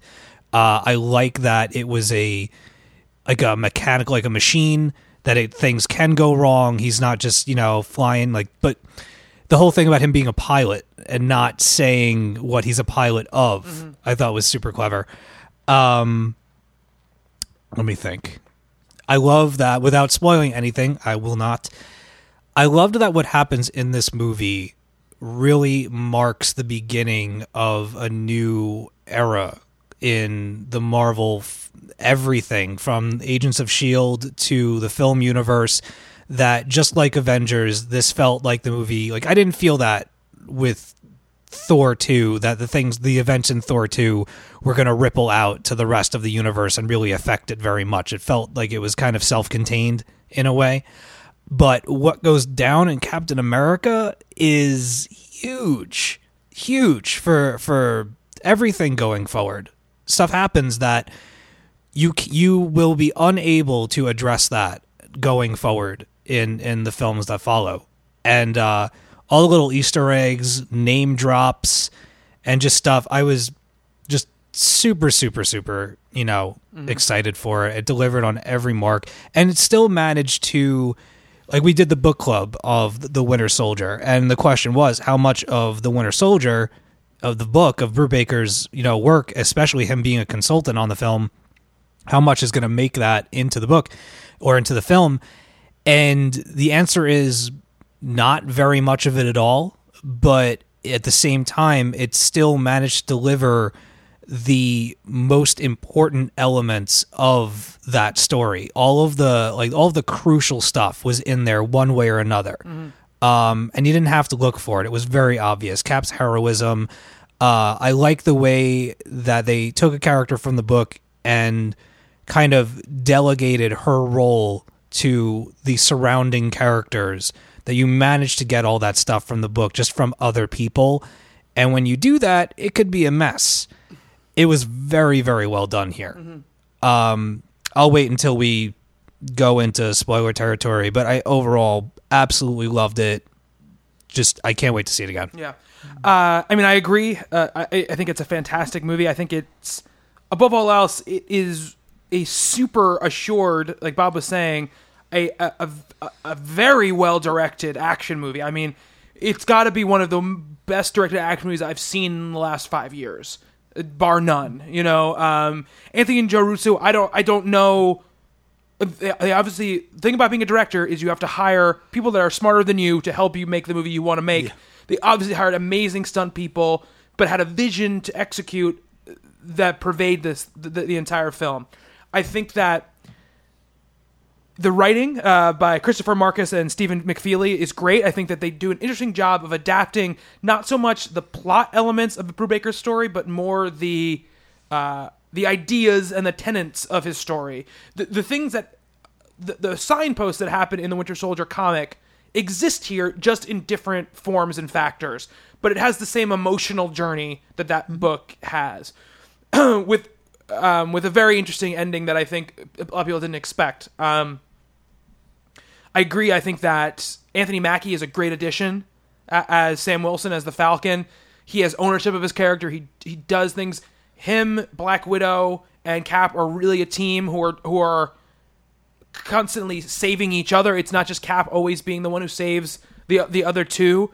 Scarlett Johansson, it's amazing how far the character has come since Iron Man 2, where she had one really badass scene, but I feel like is more of a set piece than a character, to the Avengers, where she obviously has, I think, one of the best scenes in that entire movie, which is the scene with Loki in the jail cell. The Lambs moment. Yeah. To this movie where she really, this is Captain America and the Black Widow. That's what this movie is. And that's a fantastic turn for the movie, because it's the first time as well that both her and Nick Fury, Samuel L. Jackson's Nick Fury, are just as much people as they are badasses who swoop in and do cool stuff. And then, vamonos when they're done. Up until this point, Nick Fury has very much been like I'm going to say something cool, I'm going to do something cool, and then I'm out. And in this movie, you get to see him broken down and more human and dealing with things and emotions, which I thought was very cool. I think that what I love about it is that it's a big action movie that has at least something a little bit to say. It's saying something. It's not the focus of the movie. Look, their ideas of what government interference is and spying and the NSA, all these things are present. They are very much over dramatic comic book versions of these things. But that is what they belong to be in a movie that is called Captain America: The Winter Soldier. Right. This is not All the President's Men. It's a movie about a man with a super soldier serum in his body doing awesome, amazing things. And it pulls all that stuff off a lot, because I don't want people to think that, look, it's a more serious action movie than I think any of the other movies really have been. Yeah. It deals in more serious shades than I think any of the others have, but it's still a lot of fun. It's not navel gazing to the point of being, super serious. It's not The Dark Knight, which is an amazing movie, but it's not going for that either. It's got a much more fun bent than that movie has. My thing with it is that I mentioned it being my favorite. I just, thinking back on the other films, and Cap 1 is certainly a contender, and they're both wonderful films, but I don't remember being in the theater and just actively being as enthralled and interested in what was going on with the other films. Like, the other films, like, they were tons of fun. They were a lot of fun. I'm having a great time, blah, blah, blah. But I wasn't, like, gripping my seat. Like, I was actually, like, the armrests. I was gripping the armrests during this movie. I was holding my breath during certain scenes. I don't remember doing that for the other movies at all. Like this movie, I was punching the air. I was so excited. I was in the back row of the theater. I did. I went with my friend Mish, and I only did it 2 times. I know if I did it too many times, she would just shush me or killed me, one of the two. But I'm leaning over and I'm like, that's so and so. She's like, I know, Steve. Shut up. It's like, I'm watching the movie. It's Chris Evans. I'm like, all right. Sorry. But again, what you were saying about before, the tenets of Captain America are still there. Chris Evans embodies the character, and I think Marvel, the cinematic universe, has Captain America is the character they've nailed the best. That really feels like he's kind of torn off the comic book page. We said it many times. Look, Robert Downey Jr.'s performance as Iron Man and Tony Stark is, I think, something of a legend, and his thing that started all of this. He reinvented that character. He took what was there and made it his own. Chris Evans has morphed into Captain America in ways that I really never expected. And just like we talked about last week on the history, it's Captain America morphing to the time in which he is in. His philosophy and his way of thinking and his idealism does not change because America decides it's going to be less ideal. He is going to hold them to the same standards. And so, like you were saying, his ire is turned somewhere else here, which I think is pretty awesome. Yeah, it's right out of the Englehart issue, where it was in the wake of Watergate, where things had gone really sour here, and our position in the world had changed. Well, now we're looking at it's the NSA, it's drones, it's our presidents having kill lists and starting wars and whatever. And by over-exaggerating those into this sort of spy world, we can still make the point. Right. And have people think a little bit. And walking out of a theater thinking about it. Yeah. As well as Punch in the Air I saw with Carolyn Coca, and her review was effing awesome. And, the people at the theater were thinking exactly the same thing, but it's like, oh, yeah, but it was this part and this part, because it is a deeper feeling you're getting instead of just, a lot of cool stuff blew up. Yeah. No, my brain blew up a little bit. Oh, absolutely. Yeah. I will say this, too. I think that Captain America, the first Avenger, is very close to being my favorite of the solo movies before this round of this phase 2. It's definitely my favorite solo, the most complete to me phase 1 movie. The one thing it was lacking, I think, was great action scenes. And I think a lot of those first round of Marvel movies were lacking that. They were obviously lower budget. They dealt more in character, which was great. This movie, the fight choreography and some of these action scenes is amazing. Beautiful. You really get to see what a man who was gifted with the highest peak of physical ability would be able to do once he had some time to be able to learn how to use it correctly. When he's parkouring around that boat. Yeah. Ooh. Oh, forget that. When he takes down an airplane. Yeah. Yeah. Yeah. And what I love about it, too, is it's such a self-assured movie because it builds itself. That first scene on the boat, and this is not a spoiler, is very well designed. It has been doing great, cool stuff. It's the Bond pre-credit sequence. Exactly. Yep. But it builds. Every action sequence builds upon itself. It does not make that mistake that a lot of action movies make, which it needs the first scene to be earth-shattering, and then you get to the final scene, and it's like, this wasn't as good as the first scene. This movie has the benefit of, not only is the last scene visually bigger than the first scene, it also has a more emotional resonance. And we haven't talked too much about the Winter Soldier aspect of the movie yet, and that's to speak of how great the movie is. That one of the best things about the movie we haven't even really spoken about yet. I think that the way they implement the Winter Soldier, how intimidating he is, the moment he appears on screen in the middle of that street, the way he comes in and out of scenes. I've heard him described many ways by a few people. He's like the Terminator. That's how you feel about him, because he feels like there's no way to stop him at a certain point. And they do a great job of that. The big reveal moment with him in a packed theater was one of those amazing moments in a movie theater, because he's wearing a mask most of the movie. And if you don't know who he is, I'm not going to spoil it right here. You probably do, because you're listening to a comic book podcast, but we'll wait. We'll save it. We'll save it. When it is revealed, when his face is revealed, the whole audience was like, "What? Oh!" You could hear like gasps. Got a lot of out. that. A lot, like audible gasps from the entire theater. And I'll say, even if you do know things, it was still a very powerful moment. It was, yes, absolutely. It was my real concern with using this storyline. We'll talk about it, of course, after the beep.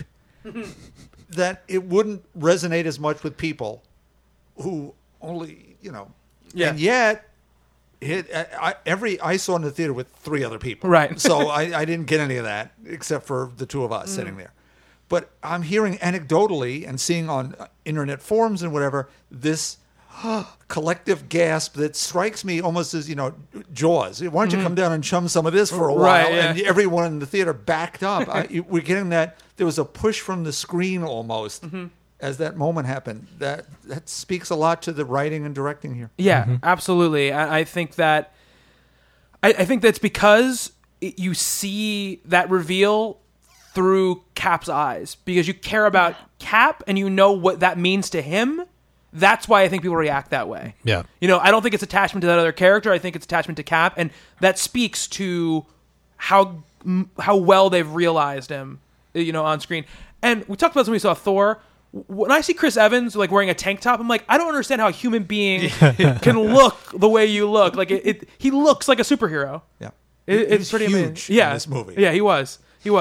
It's just I love how great it is.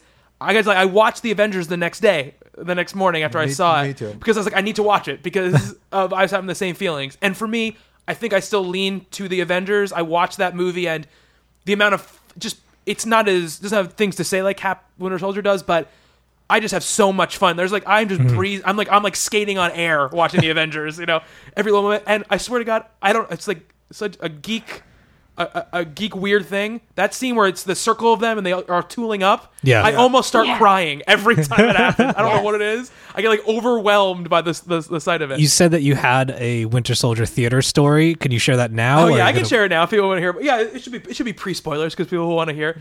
So I went by myself. It was like a I don't mind. I love going to the movies by myself. So it was like a 7:15 show on a Saturday night, opening weekend. It's good for me because I'm alone, so I can sit wherever I want. There's no need to find out seats. So I had good seats, kind of like halfway up, nice seats. I'm sitting there, and it's packed, and watching the trailers. The Amazing Spider-Man trailer comes on, which was pretty awesome. Yeah. I think it showed me a little too much, but Yeah. what was there, I loved. Well, that's a rhino. I was amped after that trailer. I was like, I want to see this movie. And so then next was the Guardians trailer. And I was like, all right, here we go. Guardians. I haven't seen it in the movie theater yet. I'm ready for it. As soon as it starts, some dude behind me just starts like talking as loud as I'm talking right now to the girl sitting next to him. And I don't know what this says about their relationship, but I didn't hear the girl say one word the entire time. This guy was just monologuing to his girlfriend the entire time they were in the movie theater. And he's talking about some shit I don't... who cares? Like, it's some weird life stuff. It's not even anything funny or interesting. It's some drama at work he's having or something. Sounds about right. And it keeps going and going through and it's like halfway through the trailer, and he just won't stop. So I turn around, and I went, shh! Nice. And the guy looks at me, and he goes, yeah, like the trailers are so important. And I was like, well, I want to watch the trailers. And he goes, well, watch them on fucking YouTube then. And I said, excuse Wow. me, we're in a movie theater. I'm trying to hear the movie screen. If you want to have a normal conversation, go have it outside. And the girl sitting next to him has like this mortified look on her face. Like she's like sitting back in her chair, like her eyes are bug-eyed. Ooh. And he's like, yeah, whatever, fuck you. And I'm like, just be quiet. And I turn back around. Ooh. And I hear him keep talking. He's like, yeah, like all the other people are talking like it's so important. And then the lights go off, and he's like, no, I'll be quiet. Okay. And so that's annoying enough. This gentleman behind me. So I'm fuming when the movie's about to start. The moment it goes quiet in the movie theater, right as the movie's starting, somebody like 8 rows in front of me goes absolutely quiet, and he goes, and then proceeds to do it every single time there's a quiet moment in the movie. Are you kidding me? Every single time. After the third time he did it, I couldn't see who it was. Some woman sitting near me must have seen it because she got up, walked down, and when a kid turned around, he's probably like 13 or something like that. Yeah. And I just saw her lean over and say something to him, and he looked terrified, and then Nice. and just kind of like turned around and sat back down, and then didn't make another noise. I had the entire movie. I had to bust out the shush for one of the Harry Potter movies where there was that courtroom scene in the very beginning, and there was like a big close up of one of the characters like, "You're ugly," and just completely obnoxious. Right. Like I think he got 2 comments out before I stood up, and I used like my death voice and just yelled to him across the theater. Didn't hear a peep out of him the rest of the show. Yeah, got a couple of claps for it too. I get movie rage. I definitely get movie rage. When I'm in a movie theater, Oh, people it's are bullshit. talking. Yeah. Like you not only did you pay money to sit in the theater and enjoy yourself, but I mean they tell you right before the movie comes on, shut up. Yeah. Put your cell phones, on vibrate. Don't text. Don't, Yeah. it's a privilege to be able, you paid your money, but so did everybody else. Yeah. It's not your fucking living room. Yeah, exactly. I get really bore angry. your girlfriend after the movie. Yeah. Mara, were you going to say something? I was going to say the second time I went to go see this movie, in the row in front of me and at the end of the row was a mom and dad and a baby. Oops. Oh, boy. Yeah, and the baby was talking the entire movie. And then the parents were talking to each other the entire movie in like normal conversational Spanish. Like, I was like, just because your kid's talking doesn't mean you can talk too. Yeah. I can't get mad at the kid. I can get mad at you. Silencio. Yeah, like kid, I understand that you're 2.5. Yeah. And in a movie, you don't understand what's going on. Yeah. But That's when you talk to the parents. Yeah. It was this tells you how much I liked the movie that I still absolutely loved it and had to deal with that BS Shit, man. during the movie. But this is why I don't go to the movies that much. Yeah. I go for comic book movies and animation, and that's it. so I always go to the movie during the day on weekends because I'm like, I just want to go during the day. There might be kids there, but at least they'll be having fun. Like, I don't have to deal with people just being jerks the whole time. Not getting kicked in the back of the head or Yeah, all the exactly. rest of it that goes with the crowd. And the dude was I could hear him typing on his cell phone during the movie, and they started Ooh. talking again during the movie. It was not. I hate that guy because I know that guy. I've ran into that guy many times in the theaters. It's one of the big reasons why I don't go anymore because I can't deal with the crowds. Yeah. So, but despite that, Winter Soldier, awesome movie. Does anybody else have any non-spoilerific stuff they want to talk about before we jump in? I do want to say that this entire movie, to me, felt like a pilot episode for a Black Widow solo movie. Yeah, she's ready. Just saying, like, She's ready for her close-up, Mr. DeMille. Yeah. it's time, guys. It's time. Well, it ends in a way, this is still non-spoilery, where, to me, you've set up 3 sequels. Right. There's a Nick sequel, a Widow one, and a Cap one. Yeah. They're all there. They all have new missions. Yeah. Absolutely. Do you think we'd get a Nick Fury solo film? They've talked about. I think you get a Shield solo film before you'd get. That would be smart. A Nick Fury solo film, but they've talked about it a few times. Maybe it's on that board that Kevin Feige's got. He's got everything mapped out till 2028. Yeah. It's madness. Oh, and plus Robert Redford as well brought some that guy. glass to the joint. Great job. I love about it is because we're at the point now where I feel like 10, 15 years ago, 20 years ago, someone with the pedigree of Robert Redford, if he's in a comic book movie, he's hamming it up. He's like, I'm just having a good time. He's taking it seriously here, which is awesome, which is really awesome. I do want to ask, before we move on to spoiler talk, is there anything negative that any of us want to say about the movie? Any nitpicks that we have that aren't spoilery? Yeah. All right, I have go ahead. one quibble. It is PG-13. Yeah. And that's fine. There, in the chase scene that you're seeing in the trailers, I won't say who's involved in here. Right. I'll try to stay away from that. But there's an awful lot of really close-up gunplay. Right. So people should be aware. It's a little untoward, the action that's in the rest of the movie. Now, you don't see shots, Tom Savini, Dawn of the Dead shots of brains exploding or whatever. It's not like that. But it's a little frightening if you were 8, 10 years old and your parents may have brought you in figuring, well, it's a Captain America movie. Yeah. And there are Nazis and ray guns and whatever and tanks shooting laser beams. Yeah. It's a little up close and personal. Yeah, it definitely is more intense. Absolutely. It's probably more intense than any of the other movies as far as the level and the... I use this word in big quotes, realism of the violence. Right. I think for me, my only real criticism of the movie comes along that line, and it's much more of a philosophical criticism than anything really to do with The Winter Soldier, because this is the way action movies are in general nowadays. And it's one of these times where I'm actually going to agree with something Mark Millar said earlier this year or last year, whatever it was. There's a lot of violence in the movie. There's a lot of killing in the movie. Most of it's bad guys. There's also good guys who get killed. I'm not talking like heroes here. I'm talking red shirts of people. Sometimes the violence, when it's hand to hand, it's kind of ingrained that you can feel the violence and the power behind it, and you can feel the weight of it. But when it's gunplay, you have to either emphasize that weight or it just feels like a video game.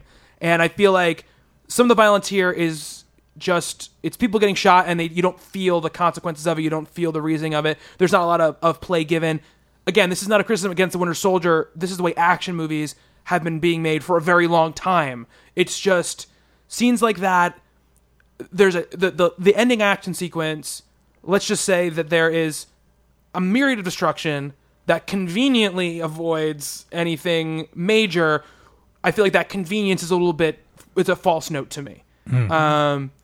And that's a spoiler, so I don't want to get into too much of what that is, but it was some of those violent moments where I felt like this movie does such a good job of being present and being aware of the consequences of actions, because that's a lot of what the movie's about, right? So the movie is about when you do something, there's a consequence to it. It's a lot of what this is about. Those consequences were kind of left off the table. Again, it's done in the Avengers, it's done in most of the movies that have big scale destruction and death and action movies.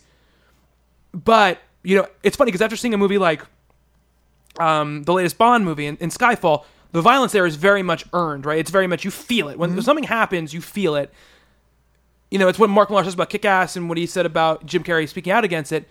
Yeah, there's gun violence, but you see how gruesome that gun violence is here.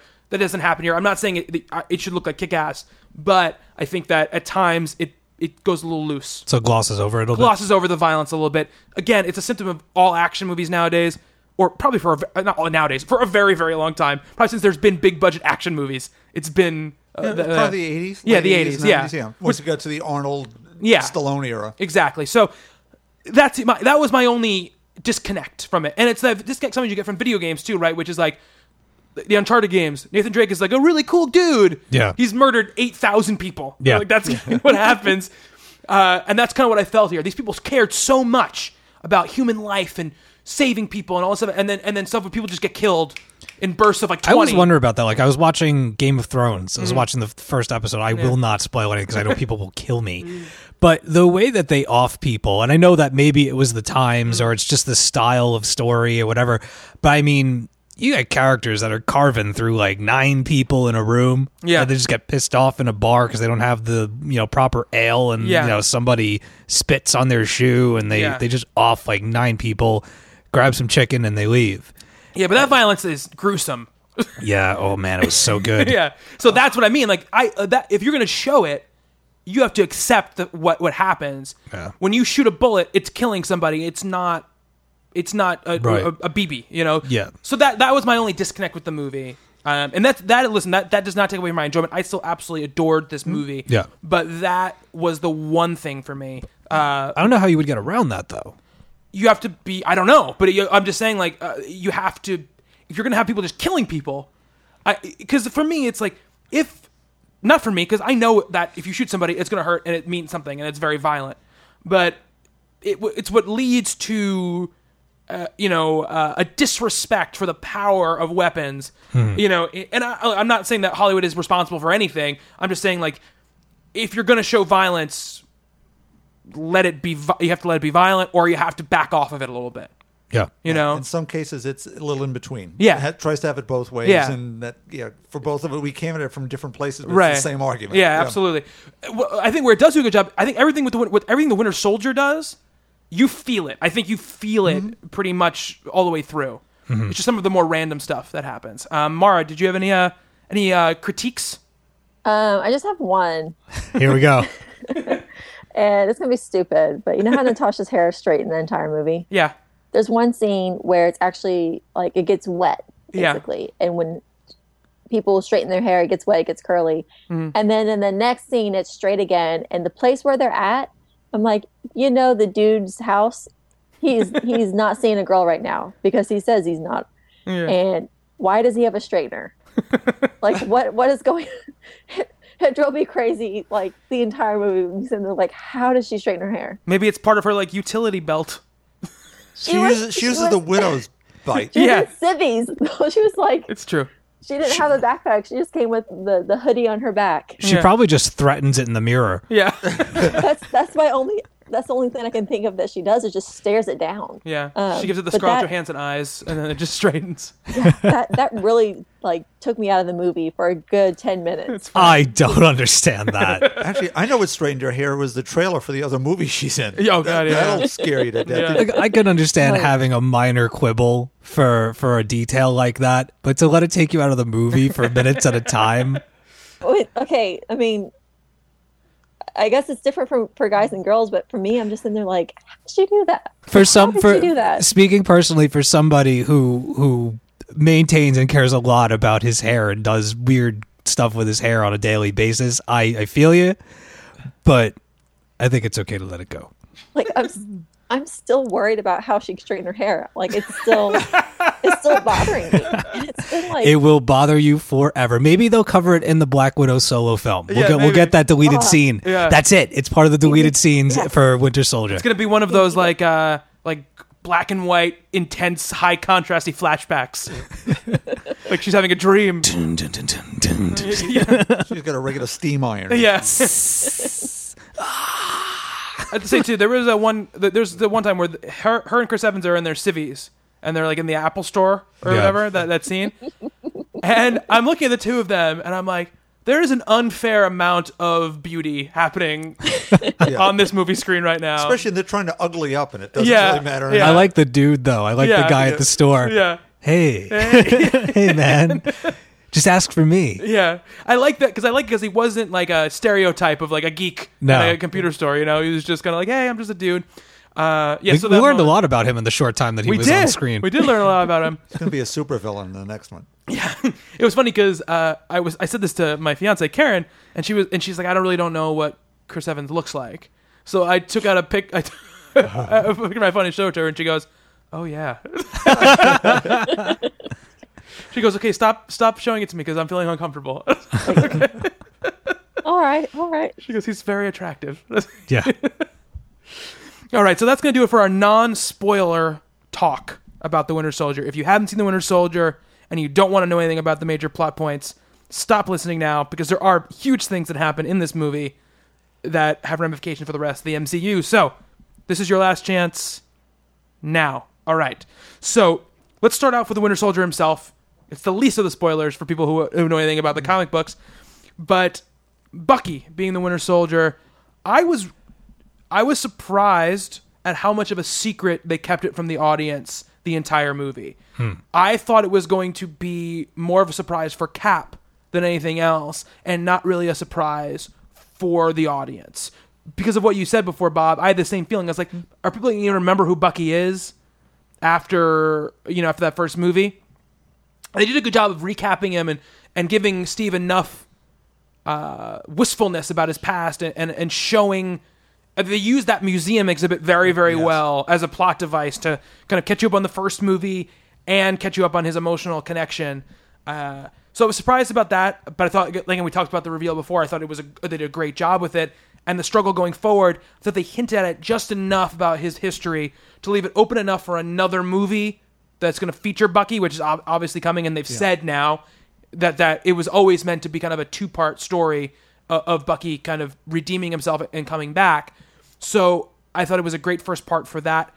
I also loved that we got the hint, not the hint, but the description of Natasha having run into him before, because that is that's a thing with those two characters.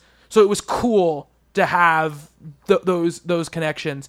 Mara, how did you like the way they handled Bucky in the movie? I wasn't aware that it was a secret, to be honest, because remember when that second Star Trek movie came out and they're like, oh, it's not Khan, Right, deny everything. Yeah. This movie, they weren't even hiding it. Like what's his name? Sebastian Stan? Yeah, Sebastian Stan. He did all this stuff. You saw him everywhere. You knew he was going to be a big part of the movie. It didn't take much but two and two together. Right. And I guess I was in a theater. The first time I saw it as a double feature with the first Captain America movie and then the second one. Mm-hmm. And that moment when the mask came off and he looks up and he pauses, like one woman, as loud as can be, screamed, "That's his best friend." I had somebody in my theater who was like that too. like she screamed it, like she could not keep it together. Yeah. I got the gasps in my audience, and there were two girls sitting in front of me that the entire movie they were hand in hand, like fingers wrapped around each other. They all their arms just pumped fists up into the air. The 3 arms worth of fists. Yeah. So funny. It's so funny. Well, you've set Cap up in such a way that he's lost his entire world. Mm-hmm. Yeah. And you get to see Peggy first, which is really poignant. Great, God, great that scene. Oh my Great, God. great My scene. heart. Yeah. So then you end up with, oh, no, it can't be the only thing that mattered to me, and here it is, and it's come back to haunt me. Yeah.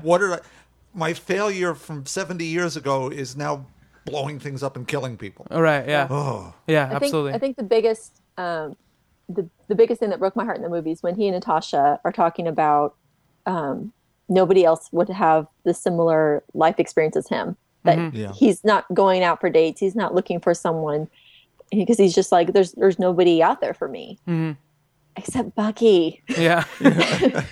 And Bucky is not all there. Yeah. And you just feel even more for him that both of these men are displaced in time, and they need each other, but it's just, man, it just hurts. I feel so bad for both of them. Now, there's a little catch for me here too. The record that's playing when he walks into his apartment, when Nick is sitting there, that's an old song called "It's Been a Long, Long Time," and it's just a really sad old song, and it's just those little extra moments are all in there too. Little tiny. We'll remind you how sad it is to be this guy left out. I'm still playing records. Yeah, and not in some hipster way. Yeah. He's playing records because that's what he knows. He's got a stereo. Absolutely. He's not drinking a can of Pabst. Right, yeah. Oh, Pabst. I can go on a rant about that. Yeah, I agree with you guys are saying about Bucky. I think that they did a wonderful job. And the look on Sebastian Stan's face when he has like that hint of memory about who he is. And that scene where, he's in the chair and they come in and, he's asking who the man was and he said he knew me. The pain on his face trying to remember, who he was and remembering the pain that he suffered, I thought was pretty fantastic. I loved that scene on the highway, that fight scene on the highway with him and Cap and Black Widow and Falcon. I loved her in that scene. I just loved how smart she was in that scene. All the stuff she was doing. It's just like in the Avengers. She doesn't have the strength. She doesn't have anything. She doesn't have anything superhuman about her. She just has her wits and her training and courage. And it's great. That moment with the phone on behind the tire. Yeah. I was like, she's not there. She wouldn't just talk like that. And then they showed the phone. And I was like, okay, cool. Great stuff. The way she just, all the stuff she did. I loved how, that scene, how heroic Sam was in that scene. Mm-hmm. Really, really good stuff. Really, really good stuff. I love the Bucky stuff. I was like, I wonder how emotionally affected I'm going to be just not being entrenched in that world. And it totally got me. I love that moment of heartbreak when the mask falls off and he sees him for the first time. Yeah. It was like, I felt like the whole theater kind of slowed to a crawl, and that moment lasted at least a couple minutes. Yeah. Just that shared look between them. And I mean, you're talking about pain when he was sitting in the chair about to get his memory wiped, but that was powerful too. But that moment where Cap first sees him, and like you said, knowing what it means, maybe not to the audience, but knowing what it means to Cap, to have him there and to see him and just to have his suspicions be confirmed. And it's a testament to both actors and the writing team. Like Bob said, these people that, they're grabbing people from strange corners of the entertainment universe and giving them a shot to do something great. And holy crap, did they nail it. They really, really did. And we said that at the beginning. It's just like, I can't believe that these guys directed this movie for how it's just so well made. It's it's the action, which is one of the hardest things to do when you're not an action director, when you're not seasoned in it, is flawless. It's flawless action. It's you're never confused for 1 second about where characters are in relation to each other, what's happening. There's so much geography happening. At times, people are on the ground, people are in buildings, people are up on helicarriers, and you're never confused about how people get where and when it happens. And even the up close and personal things that all make sense physically. Yeah. Absolutely. Where it's not some out-of-body experience. How do you get from there to there? I know you're superhuman. Wait a minute. This couldn't have happened. And yet, in all this action, they managed not to lose the personal, the human, the deep emotions in all this, which very often action movies tend to be, here's the token scene where you're supposed to feel something for somebody. We're going to kill the superior officer of whatever bad cop it is. And blah, blah. No, it all means something here, whether it's Nick in his situations, a great moment with Maria Hill. Yeah.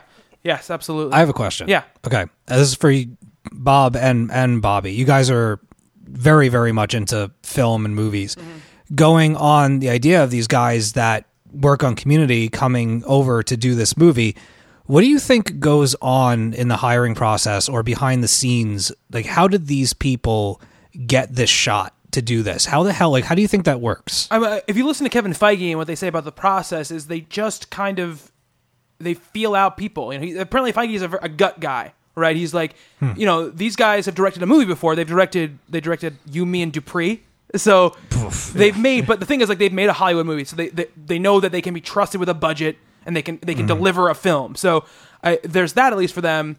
I think Marvel takes interviews with people and takes meetings with people and just feels them out. They must, because putting Cap 2 in the hands of people that have never done something like this before, that is a huge gamble. Oh yeah.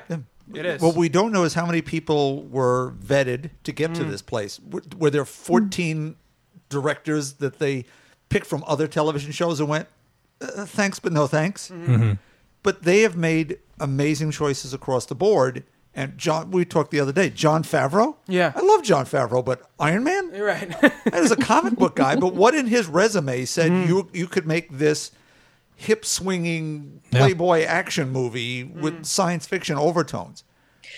I think it has something to do with, I don't quite remember where I heard it, but I heard in a documentary somewhere that Marvel wasn't concerned about making superhero movies as much as different types of genre movies with superhero elements. Oh, I agree with that wholeheartedly. And I think that's kind of the process that might be going through their head. I mean, I don't know anything about film, but I'm thinking, like, if you want to make a good action movie, hire someone who can deliver on that and then throw in your superhero stuff. Well, so far they have made, I always talk about this, the Hulk is a horror movie. Iron Man's science fiction. They made mythology with Thor, World War II, and now a 70s political thriller. Yeah. All in, as you described it, Steve, the superhero skin. Yeah. But they're all informed by their core genre elements. Yeah.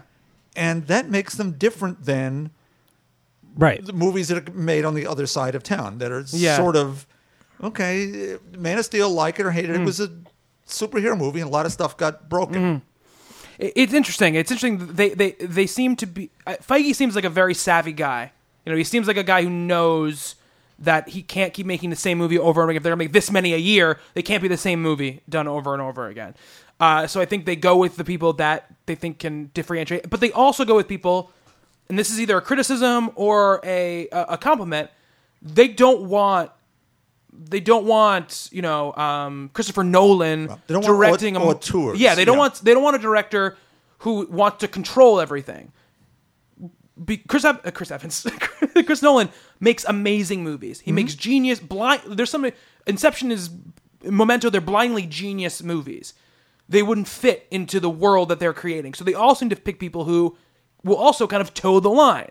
You know, they need to pick people who are talented, who can make the movies, but are also the kind of people who are like, I want all the control, of what's happening. I want to write it. I want to, they kind of found that in Joss Whedon a little bit. Joss Whedon now is kind of their creative overlord in a lot of ways, but I think it came organically and not someone who just wanted to grab that power. But he, based on his other work, is also someone who loves collaborating. Yeah. So I think you're getting people who want to fly under the radar a little bit because they're protected by it. Yeah. We have a certain level of expectation of how great this movie has to be, what numbers it's going to put up, drive our giant story forward, but there's still a lot of room to play. Yeah. It's sort of the Hitchcock with the actors. You had to hit a certain mark. People described him as controlling, and those terrible quotes attributed to him, I never said actors were cattle. I said they should be treated like cattle. It's different.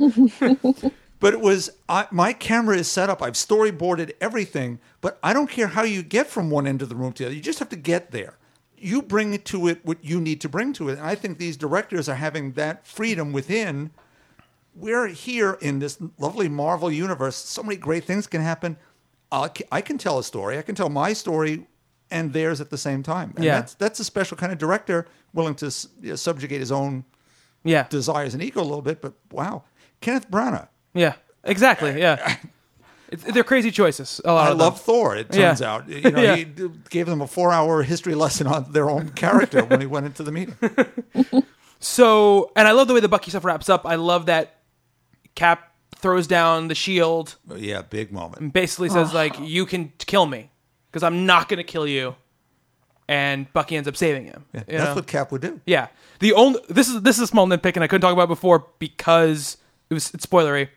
The whole idea of I have this computer chip and it's going to fall off the side of the helicarrier and I'm going to get it, but then he punches me. I'm done with that scene in movies. That scene in movies has been done so many times. I can't blow out the fuse on the big bomb. Yeah, exactly. that scene could have been just as good without the threat of that computer chip falling off. Yeah. You know what I mean? So let's talk about the other kind of big reveal here, which goes hand in hand with the big moment at the end, which is that Hydra is kind of grown within S.H.I.E.L.D., is everywhere in the government, and is setting up this Project Insight to kill all of potential threats to Hydra. Mm-hmm.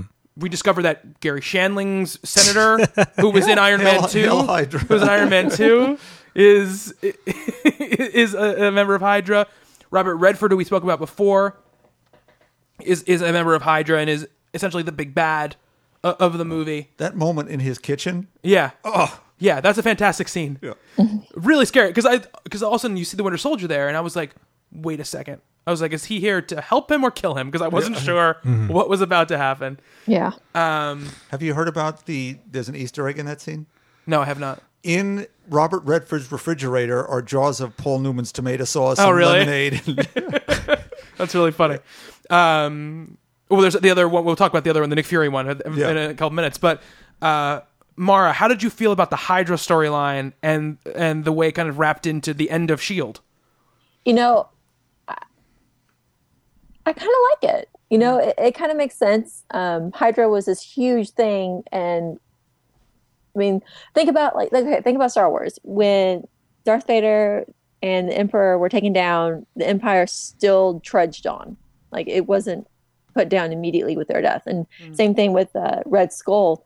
You would think this huge organization, I mean, it's not going to fall apart immediately. Someone's going to come and pick up the pieces and let it live. And it makes sense to try to hide it.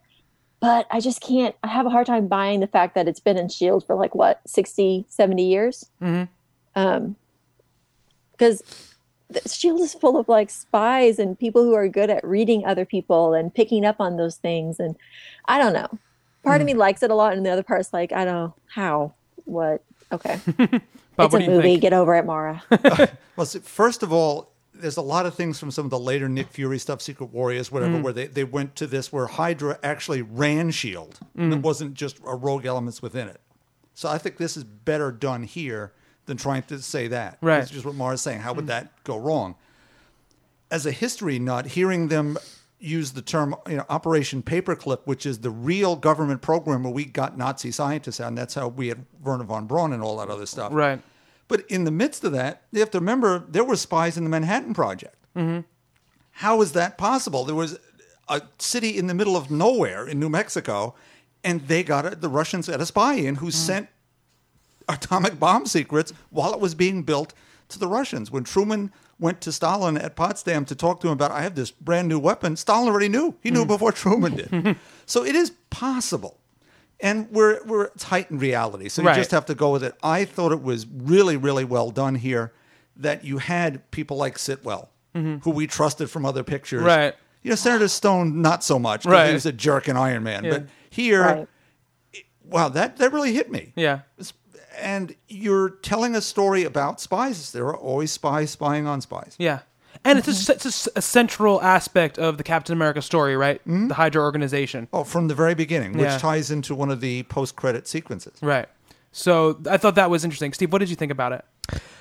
I thought it was brilliant. Mm-hmm. I was completely sideswiped by the whole thing. And it happened, and they revealed it. And not just in S.H.I.E.L.D., but like everywhere. Well, yeah, but the focus of the movie obviously is right. The aspect. They did kind of like a montage of events throughout history. Be like, we were here, we were here. Remember this? Yeah. Remember when everybody had a problem with that? Yeah, we were there too. And we're kind of responsible for the terrorism and all the terrible things that are keeping. We've been readying the nation this whole time, and so I'm sitting there, and I'm just like blown away by the scope of this.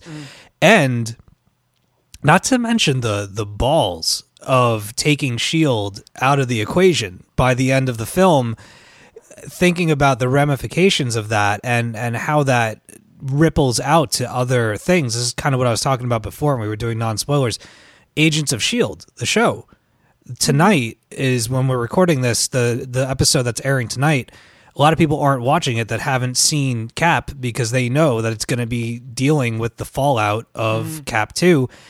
And I just think that that's really cool. Like, this is the first time in history, really, that something that's television and film has done something to this degree. It's been done before on small scale, but never like this. Yeah. Right. All of the Marvel films going forward are going to have to deal with not having S.H.I.E.L.D. in them.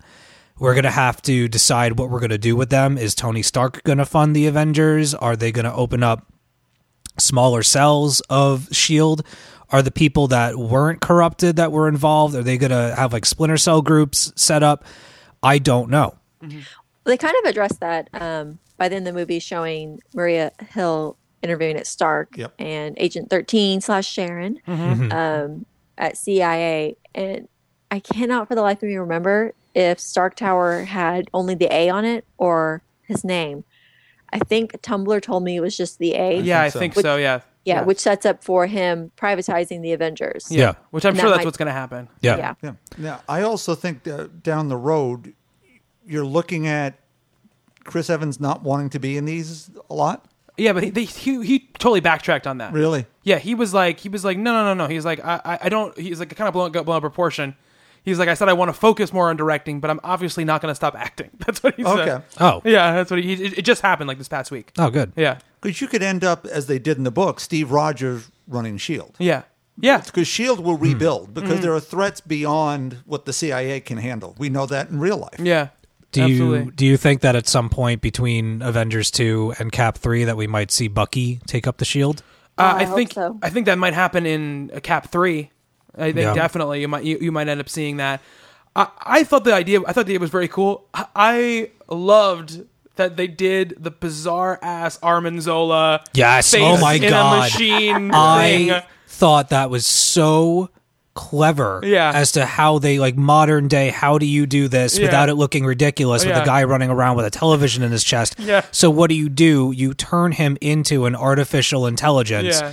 I thought that was brilliant. It was really cool. That was when I geeked out. If I had to name like the biggest geek out moment in the movie, that was my geek out, because I was sitting there and I clapped my hands over my mouth. I went, and my friend Mish had no idea. She's like, "Is that Armanzola?" I'm like, "Yes." She's like, "Why are you freaking out?" I was like, "Because it's just so cool the way they're doing it. Now shut up." So good. I went, holy shit. And a great way to deliver the information as well, with it seeming natural and not being just like a deluge of all this crap that, if you missed or if you haven't seen the other movies, this is going to be your 10-minute catch up. It was very, very natural. Yeah, absolutely. And coming on the heels of that, it's Fort Lehigh. Yeah. Which goes all the way back to Cap 1. Yeah. They did a good job tying together all of that mythology. So I thought it was cool. I think it's a good way to change the status quo, right? It's a good way to say you thought it was going to be this way. You probably in your head could picture kind of what the Avengers 2 was going to start to look like. Ultron was something having Ultron. S.H.I.E.L.D. was going to be like, we need the Avengers back. Now that can't happen that way. So how do they come together? How does that work? Really cool. So excited. Plus, we got to hear Robert Redford say the words "Hail Hydra." Yes. Which I don't think anyone ever thought that would ever happen. Now tell me, what is the thing? Because I know that something sounded familiar to me, but I'm not so familiar with Pulp Fiction. I think I've seen it once. What was the Easter egg It's on his tombstone. Yeah. The path of the righteous man. Yeah. It's the biblical quote that Samuel L. Jackson. I don't know that part. Look at the big brain on Brett. Yeah, you need to watch Pulp Fiction again. But that's I remember something about a cheeseburger. That's the more pressing factor. But it's the thing that he says when he comes in before he kills everybody. Okay. So the path of the righteous man is beset on all sides by the wicked man. Yeah. So that was really. I didn't pick it up until Bob mentioned it to me. And I was like, oh, right. Say what again? I remember that. That was genius. Yeah, that was pretty awesome. I want to ask you about quickly, how do you feel about the way they handled the Falcon? And how do you feel about the way that we got very little of it, but the Sharon stuff? Very well done, considering this is now their cinematic universe. Yeah. So we don't have the Falcon on the Island of the Exiles and the Red Skull, but what you have is Sam Wilson, caring fella, social worker, their meet cute, so to speak, on the road, on your left. Yeah, on your left. As he circles the moat 47 times to his one. On your left. You instantly have a connection with these characters because they share a history. It's separated by 70 years, but it's veteran. Yeah. And that speaks to something. When Steve goes to visit him at the VA, wow, what a powerful moment. And you can see why they would then connect later on and why Natasha and Steve would go there as a safe haven. The Sharon, it's that nurse across the hallway. Yeah. And when it turns out to be his bodyguard assigned by Nick, I thought it was clever, as Mara pointed out, that it's just Sharon. Sharon with no last name. Yeah. Sharon. For now. And we'll get to that. I think we've put into place, if they are going to do Steve Englehart's Cap of the 50s, which seems like it's a good way to start. Yeah. How much other stuff will get pushed into it. They're putting the team in place. The movie ends with Natasha saying to Steve, you should call that Sharon girl. And since she had one of my favorite moments in the movie, it's the second favorite moment to me, because the first one is Cap making that speech at S.H.I.E.L.D. headquarters, where it's, I know what the price of freedom is. And I got a little weepy. Yeah. That's my Captain America there. And when that tech doesn't want to push the buttons, and she starts pointing her gun at who will be Crossbones somewhere down the road, at Captain's orders. Yeah. Come on. That's Sharon. So you're going to see Sharon and Sam and Steve go off as, Thelma, Louise, and Louise or whatever, and, go have a nice little road trip somewhere. I can't wait. I think they really served all those characters very well. Yeah. Sharon had 10 minutes of screen time, but they were a real great 10 minutes. Yeah, you start to see who she is. They start to develop, who she is as a person, and I think that they did a very good job. And when there's a quote from Joss Whedon, I think last year, where he talked about how he was very upset about the lack of female representation in comic book movies, and I think you've seen since the Avengers that ramp up when he's kind of been in control of the overall picture and bent of these movies. And here you get moments from Sharon, little moments from Sharon, little moments from Maria Hill, and they're all badass, self-assured people who don't need anyone to save them, and I think that's awesome. I think as far as like representation in a movie like this, the thing that stood out to me most was that moment when they're trying to decide what to do with S.H.I.E.L.D. And it's Cap, Nick Fury, Sam, Maria Hill, and Natasha. And if you look at that, it's one white dude, 2 white girls, and 2 black guys. Yeah, all sitting at the table trying to figure out what to do. And I was like, is this the first time I've seen this? Like diversity. Yeah. And I mean, I'm still like amazed and impressed by that. Yeah, absolutely. And there's these little moments that just pop out in my brain. I mentioned that moment where Steve is talking about the Winter Soldier, and you see Natasha's face, like the fear on her face, and a similar one with her later on when she's hacking into the S.H.I.E.L.D. database, and she's gonna leave it, and he says to her, "Do you really want the world to know who you are?" And she has that moment where she stops. Yeah. And kind of you can see the war in her head at that moment. I love the moment with her in the courtroom. Yeah. When she delivers her little thing about herself. Yeah. Like, you can't touch me. Yeah. Absolutely. Nothing gets by unless I say so. Yeah. She was just fantastic, and I think they've done a wonderful job of really carving out a section for her in that universe and making her an important player. She feels, after this film, fully realized and established, and well worth exploring a solo film with her, maybe before Cap 3, where they all go off and they all go do their own thing, and she has to, take care of some stuff in her ledger. Now that things are out there about her, if her identity and her, missions and such are made public, or not public, but are available to, let's say, her enemies, have a movie where one of the people that she infiltrated and really screwed things up for them, that they're still around and they have a grudge and they're going to go after her.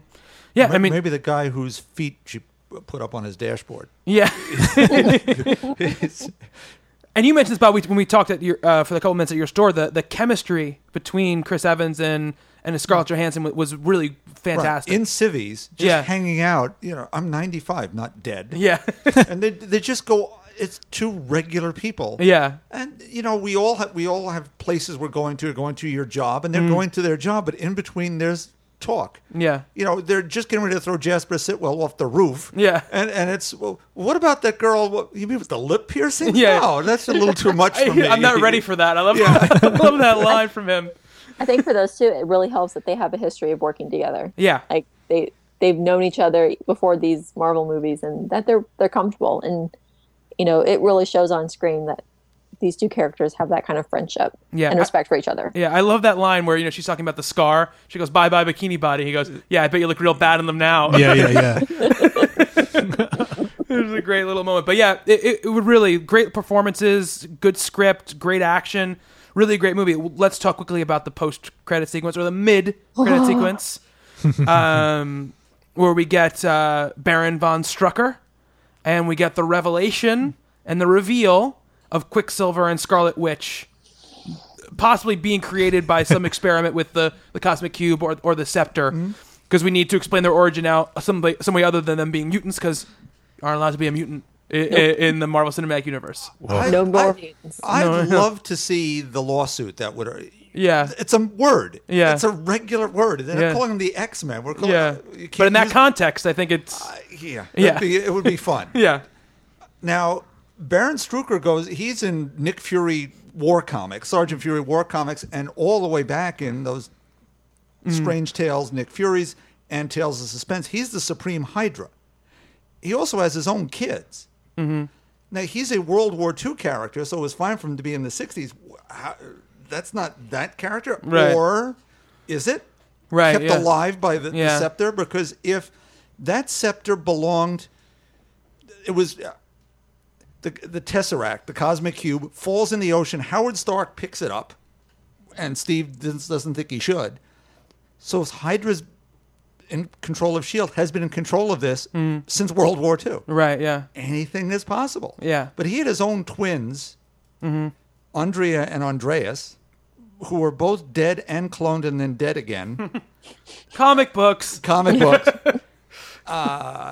So those twins could be them. We don't know yet. I don't think so. I think it is Pietro and Wanda. But as you say, created. Yeah. Stolen from some poor mom in Latvia or wherever they're going to say this is from. Seeing them in those cells or whatever, they're being gestated. Lord knows what's going on. Seeing a guy with a monocle, that was a geek moment. Yeah. It's Baron von Strucker. Yeah. Now, he is in the David Hasselhoff Nick Fury movie. By the way. Really? He's in a tube. He's under ice, and the daughter and son are around. But he is a great character and one of the S.H.I.E.L.D. biggest bad guys of all. So it was fun to see that. Yeah. A lot of fun to see that. And we get our little glimpse. We got a much bigger glimpse of those two characters than I really expected to. I expected maybe names, and that's it. And maybe shadows or something. Yeah, shadows or hints. Yeah. Mara, how did you feel about the little bit we got of Quicksilver and Scarlet Witch? I was practically punching my husband out of excitement. Could not contain myself. And just that last moment of her before this whole screen goes black. Mm-hmm. Oh my gosh. I'm so ready for the destruction that she's going to be causing when she's finally on screen. I'm like, I'm just over the moon about it. Like, I was, kind of trying to figure out, like, they always kind of tease, movies pretty far in advance now. It's like, so it's not going to be Guardians because that's coming out too soon. Like, it has to be Avengers 2, but would they really show it this soon? But they did. And it's awesome. I'm excited. I know I can't for the life of me find it anywhere, but we had a listener who wrote into us on something, Facebook or Twitter or the forums or an email, who was criticizing maybe that Marvel was setting up things too far in advance, that they were wondering if it was going to be... I think I saw that. Yeah, I don't remember where it was, so my brain is freaking out right now.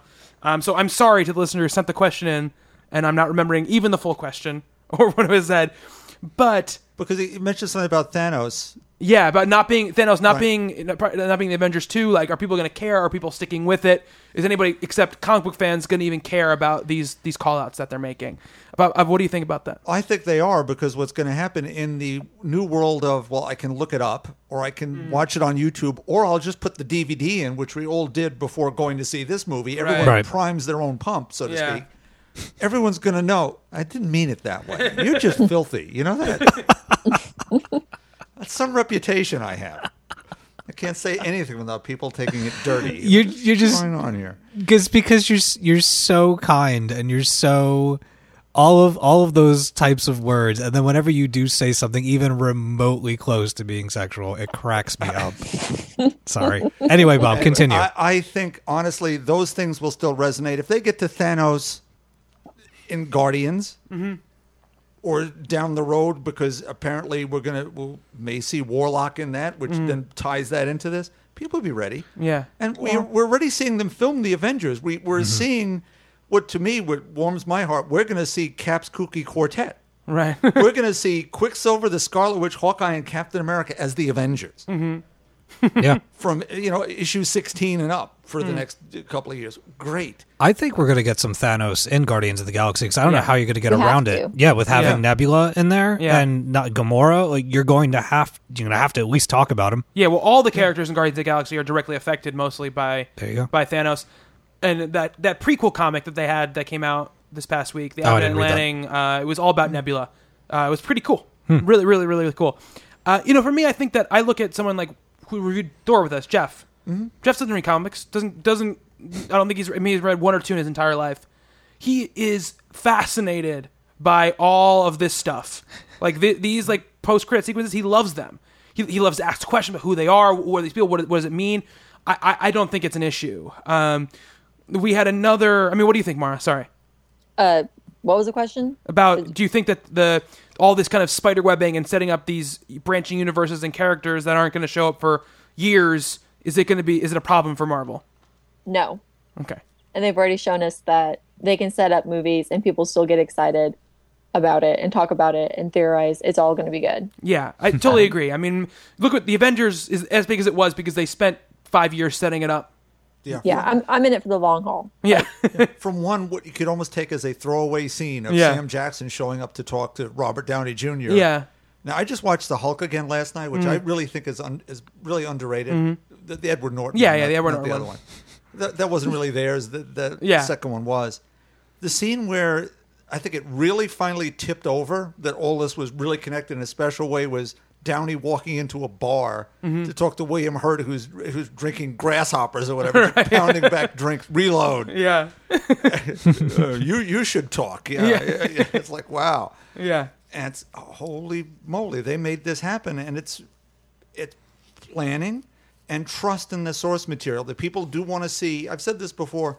The Marvel movie universe, in a lot of ways, replicates the 60s comic book universe. They did something special. Look, Superman and Batman appeared in World's Finest Comics and the Justice League together, but the books, the regular books, never connected to each other.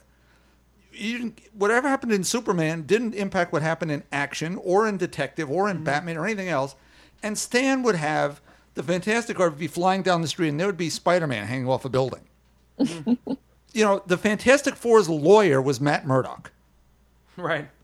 And it all tied together. And these movies, beyond replicating the tone of the Silver and Bronze Age Marvel books, has this everything's connected. We're not sure how yet. We'll throw it out there and see what goes down. Look, we threw out here's a throwaway. On the target list is Stephen Strange. Yeah. Yeah. Come on. Yeah. They knew too. They were like, yeah, people are gonna freak out when they hear this. I freaked out when I saw Nirvana on his must listen to list when Cap was making his list of stuff to listen to. Yeah.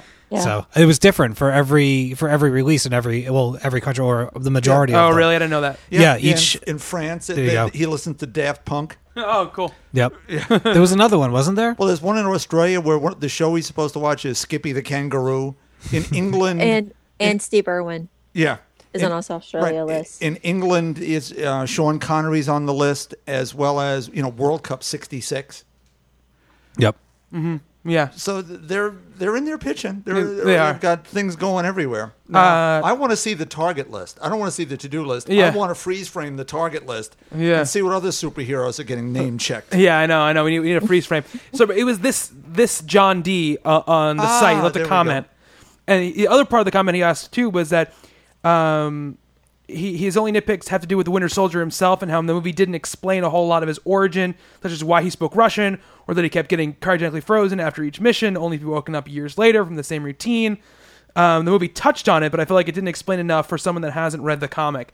My opinion, John, is that I think you are bringing more to it because you've read the comic, I don't think that those questions will be even thought of by a lot of people who haven't read it or don't know the story.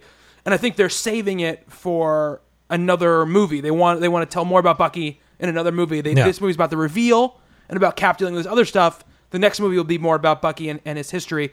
I think they give you enough to know. They show him being frozen. They wipe his memory in the movie itself. So I think they give you enough to kind of intonate, but not explain it all to you. I think they give you enough to know what the purpose that he's supposed to serve as far as a character. Yeah. Right. And keeping that information from Cap, I think, makes it sadder for him. What happened to Bucky all these years? Yeah. That he is that person and still young. Mm-hmm. Plus, we got the background from Black Widow about the mythological Winter Soldier, yeah, and explaining how he's popped up throughout history at these pivotal times in history and has been an assassin. I mean, I think you could put it together from there. Mm-hmm. Yeah, I think so too. Yeah, because doesn't Robert Redford mention about he's been out of cryo a little too long? He's starting to remember. We got to put him back in. So you sort of know what's going on in between. Yeah, I mean, Mara, what do you think? As far as like Bucky's role in the whole movie, I mean, I think they did a good job. Part of having a character like that is making up the backstory for yourself. Mm-hmm. I know that sounds kind of counterintuitive to a lot of movies, but I like not knowing everything. Yeah. I like sitting there and just fantasizing, like, what has this man gone through? And seeing these little snippets of him getting his memory erased or coming in and leaving and people being shot just for looking at him. Mm-hmm. I like that element of mystery. I don't need the explanation. Right, yeah. I'll make one up myself. Mm-hmm. Yeah, and I believe this is the same John D., because he read email as well. Another slight criticism of the movie, but he had a question on this one. He says, now, one criticism I have read of the film is how it doesn't make logical sense that the rest of the Avengers wouldn't get involved since, slight spoilers, the plot involves S.H.I.E.L.D. being compromised. I know as comic readers this is something that's easy to overlook, but from a film standpoint, I think this is a valid criticism. Marvel has done so much to set up their cinematic universe that it seems strange that no one from the Avengers would be involved in the company that they work for being attacked from within. I'm just wondering if you think this is a valid criticism of the film and how you reconcile this not as comic book fans, but as movie fans. Bob. Okay. Oh, wait, Mara, go ahead. No, Mara, go. I was going to say, at the end of the Avengers movie, it doesn't feel like they work for S.H.I.E.L.D. Right. Because they go off on their own thing. Yeah. And to me, it makes sense in the context of this movie that the people who are there right now are the only people to handle it. Mm-hmm. Like, you don't have time to call Thor. We don't even know where he is. The Hulk, Bruce Banner just goes out, in India doing his thing, and Tony will just make wise-ass remarks the whole time. Like, the only thing is, where's Hawkeye? Like, that's my biggest thought during the whole S.H.I.E.L.D. thing. But no, from the movie standpoint, it didn't seem unnatural not to have anyone else involved. Right, I agree with you, Bob. I would have said all the same things because, as you remember, Sam Jackson saying we can probably find them when we need to, but they've earned this rest. Right, they've sent them all away. So Hawkeye could be simply recuperating, though I've seen pointed out that apparently you can see Natasha wearing a necklace with an arrow. Yeah, hanging from it. Mm-hmm. So they're connected, and maybe it's in a deleted scene somewhere where we hear a description of that. We do need to, otherwise every movie will be the Avengers. Right, exactly. So exactly. We need to have these moments, and so much of this was happening smaller scale, though. Car chases in the middle of Washington, blowing things up, and fights on the highways, and Captain America taking down airplanes might attract the attention of Iron Man. Might. Right. But not necessarily. He can handle it. He's a big boy. He's, he was a capsicle for years. He needs some workout. So it's just a matter of buy the premise, buy the flick. And if we start to get that to it, it's, well, why are they wearing costumes? We get back to should we wear yellow spandex? Right. We've finally gotten to the point where now we've got regular audiences accepting the conventions of our little hobby here. Let's not drag this other stuff back into it. Right. I totally agree with you. I think that you're absolutely right. I think the point you made that every movie can't be the Avengers because the Avengers is the Avengers because it's special. Yeah. When Avengers 2 comes out, it's going to be like, all these people are together again. I haven't seen this in 3 or 4 years. Even though you've seen a Cap movie, you've seen a Thor movie, you've seen an Iron Man movie, you haven't seen them all working together. And I also think that the point of the Avengers is they come together for global threats that are going to destroy the world. They're not for the situations that all these people can handle themselves. I think you absolutely like there was a moment in Thor 2 where I was like, the Hulk should really be here right now because there's like a giant monster running through the middle of the city or something like that. But we also don't know in the fiction of this universe how these movies are happening in relation to each other. Right, where are those here? What are they dealing with at the moment? Because these movies could theoretically all be happening on top of each other in some way. You know, Iron Man could be stuck in the wilds of South Carolina or wherever he is in the movie at this point, although that movie takes place in the winter, so probably not. But he could be rebuilding his whole deal because he blew the shit out of everything at the end of... Sorry. No, it's fine. All right. You can spoil the end of Iron Man 3. He just he pulled the trigger and blew up all the shit, and he's got to rebuild essentially from the ground up. Even his little helpers are all broken and torn apart. But I mean, I feel like we had this conversation actually when Iron Man 3 came out because I brought it up, but I was like, where's this person? Where's that person? And I had to learn that, I mean, we have comics all the time that come out that it's called Captain America. It's called Iron Man. And there are some threats that are isolated in that you trust your team to deal with it. Yeah. You know, if Hawkeye's off somewhere saving his neighborhood for, a week, a span of a week, and all this stuff goes down, maybe there wasn't time to reach out because everybody's too busy trying not to die. Yeah. And Hawkeye is on a mission, or you're saying, or like maybe Iron Man is dealing with his own bad guys at the time.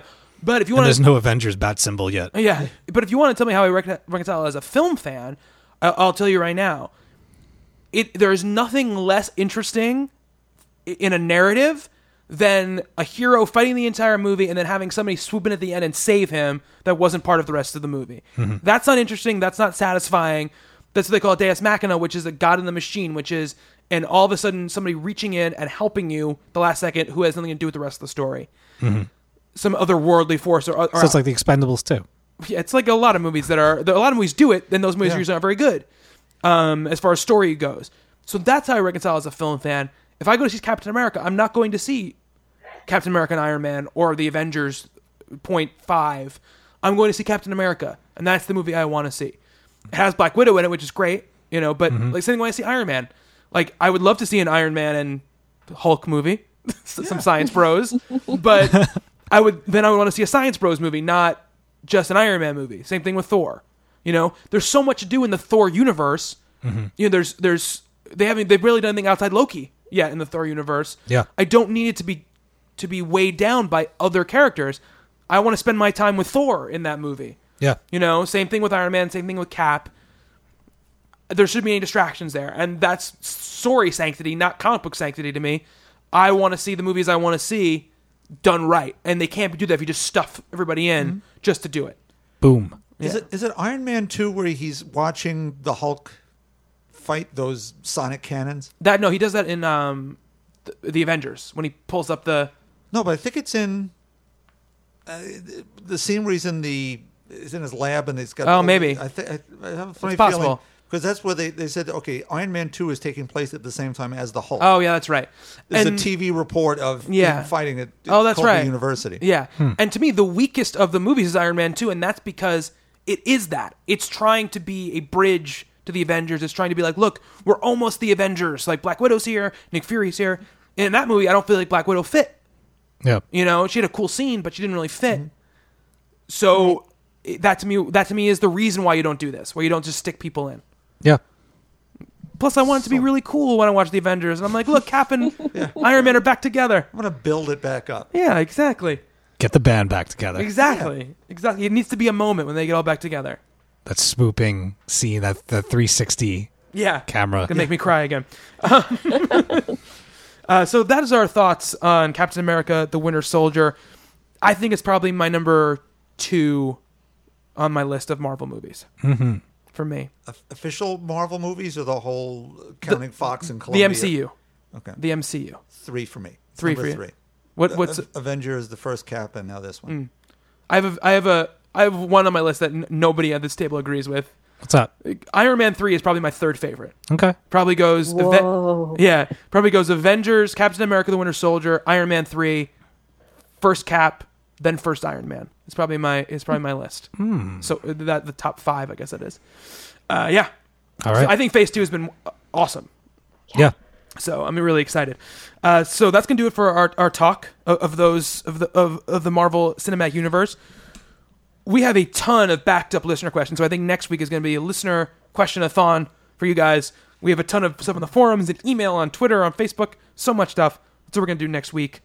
Really quick, I just want to run down these numbers. We're not going to really talk much about them, but people become used to us announcing them. So I'm just going to do the top 10 here. Number 10, Uncanny X-Men, 19 point now, 64,000. Number 9, Walking Dead, 124, 64,000. Number 8, Silver Surfer. Number 1, 64,000. Number 7, Superior Spider-Man. Number 30, 75,000.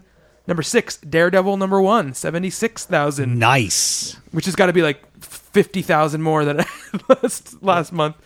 Number 5, Superior Spider-Man. Number 29, 76,000. Number 4, Sandman Overture, 89,000, which is a pretty good hold. Yeah. Consider how many months in between. Yeah. Number 3, Forever Evil. Number 6, 92,000. Number 2, Superman Unchained. Number 6, 94,000.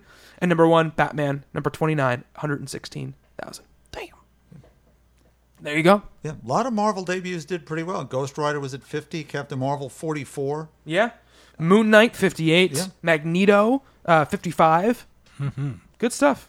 Yeah. Good stuff. Magneto number 2 was really good. Really? really good. Yeah. Yeah, it was. It was really good. It really was. It went from like, oh, I'll pick up the next one to see it. I'm definitely going to keep picking it up. It was really great. I know we can't get into talking about other Yeah, books. Moon Knight number 2. Yeah. I got some issues with it. Yeah. Because nothing the fuck happens in that book. Yeah. It really bothered me. I looked at it in the store and put it back down. Yeah. I have to say. It's well written. It looks beautiful, but nothing happens in that book. Yeah. It's like the beginning of a voiceover narration, and that's it. In a world. Yeah, it's basically all it is. The end. Which is a shame because that first issue was so good and so crazy. Hopefully it doesn't go this way the whole Speaking time. of In the World, people, you should see that movie. What? Oh, the Lake Bell movie? It is very, very funny. What is it? In a World. Yeah. She's the daughter of a movie voiceover trailer guy, and everyone's trying to get, what's his name? Don. Okay. What movie is this? It's called In a World. In a World. Yeah. Has it been released yet? Yeah. Yeah, it's on DVD. They're hiring someone new to bring back that phrase, and so there's a whole competition to see who gets to be the person. Oh, who that's gets to kind say, of cool. I'd be "In a interested in world." that. Yeah. Yeah, it's a quirky rom-com at some level, but also a scathing industry satire. It's just great. That sounds pretty cool. I don't know this woman from Adam, literally, and she's just very funny and winning, and Yeah, Lake Bell is great. yeah. Yeah, she's great.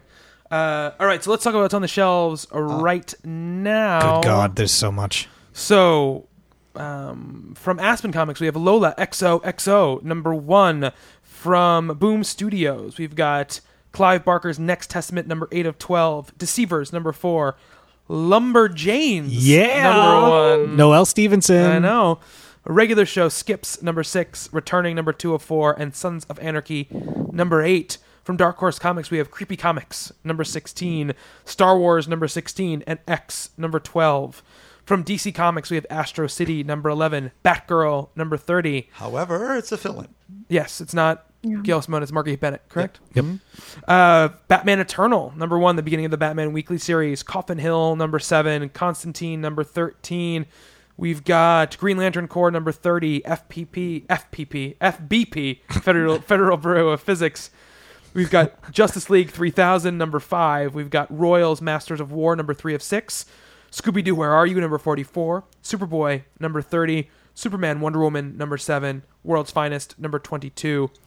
From Dynamite Entertainment, we've got Badass, number 2 of 4. We've got Cryptozoic Man, number 3. Oh, sorry, no, that's not verified by Diamond, so I'm not going to... Flash Gordon, number 1, which is Jeff Parker, I believe. Ooh, really? Yeah. We've got King's Watch, number 5. We've got Lone Ranger, number 23. Magnus Robot Fighter, number 2. Used to love him. Twilight Zone, number 4. From IDW, we have Dead World Restoration, number 5. We've got G.I. Joe Special Missions, number 14. Indestructible number 5, Judge Dredd number 18, Maximized number 6, My Little Pony, Friends Forever number 4, excuse me, Powerpuff Girls number 8, Rocky and Bullwinkle number 2, Rogue Trooper number 2, Samurai Jack number 7. We've got Teenage Mutant Ninja Turtles Color Classics Volume 2 number 6, and the trade paperback for Triple Helix. No Transformers again, Bob. Wow. It's like a month without... Yeah, I think so. Like 3 weeks at least. It's all a conspiracy, Bob. It is. Yeah. I was They listen to the show. It's like 8 weeks in a row. I know. From Image Comics, we have East of West number 11, as well as East of West Volume 2. We Are All One trade paperback. Pick it up.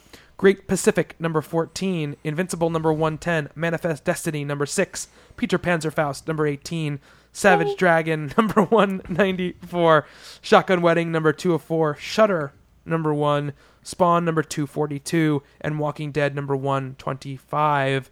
From Marvel Comics, we've got All New Dupe number 1. Yes. All New Ghost Rider number 2. All New Ultimates number 1. Yes. All New X Factor number 6.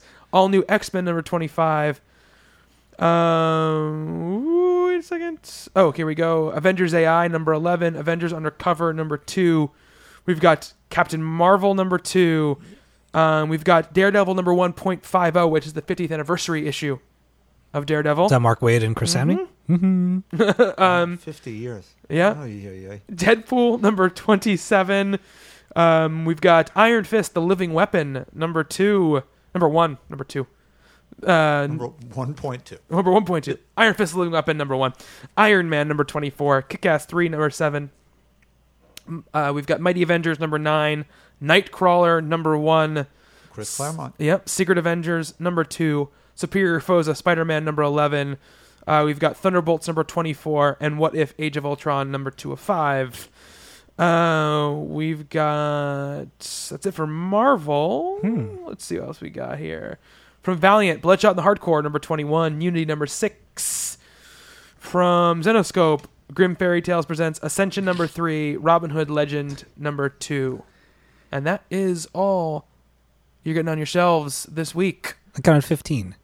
That's not bad. That's not No, bad. it's not. No, it's really not. Considering other weeks, that's really not bad. And there are 4 number 1s. That's if or I something hold like off on a couple that were like Iron Fist. I'm shaky. It's a number 1, dude. I know, Yeah. and I'll probably cave. Yeah. But for right now, for as of this moment, recording this podcast, I'm at 15.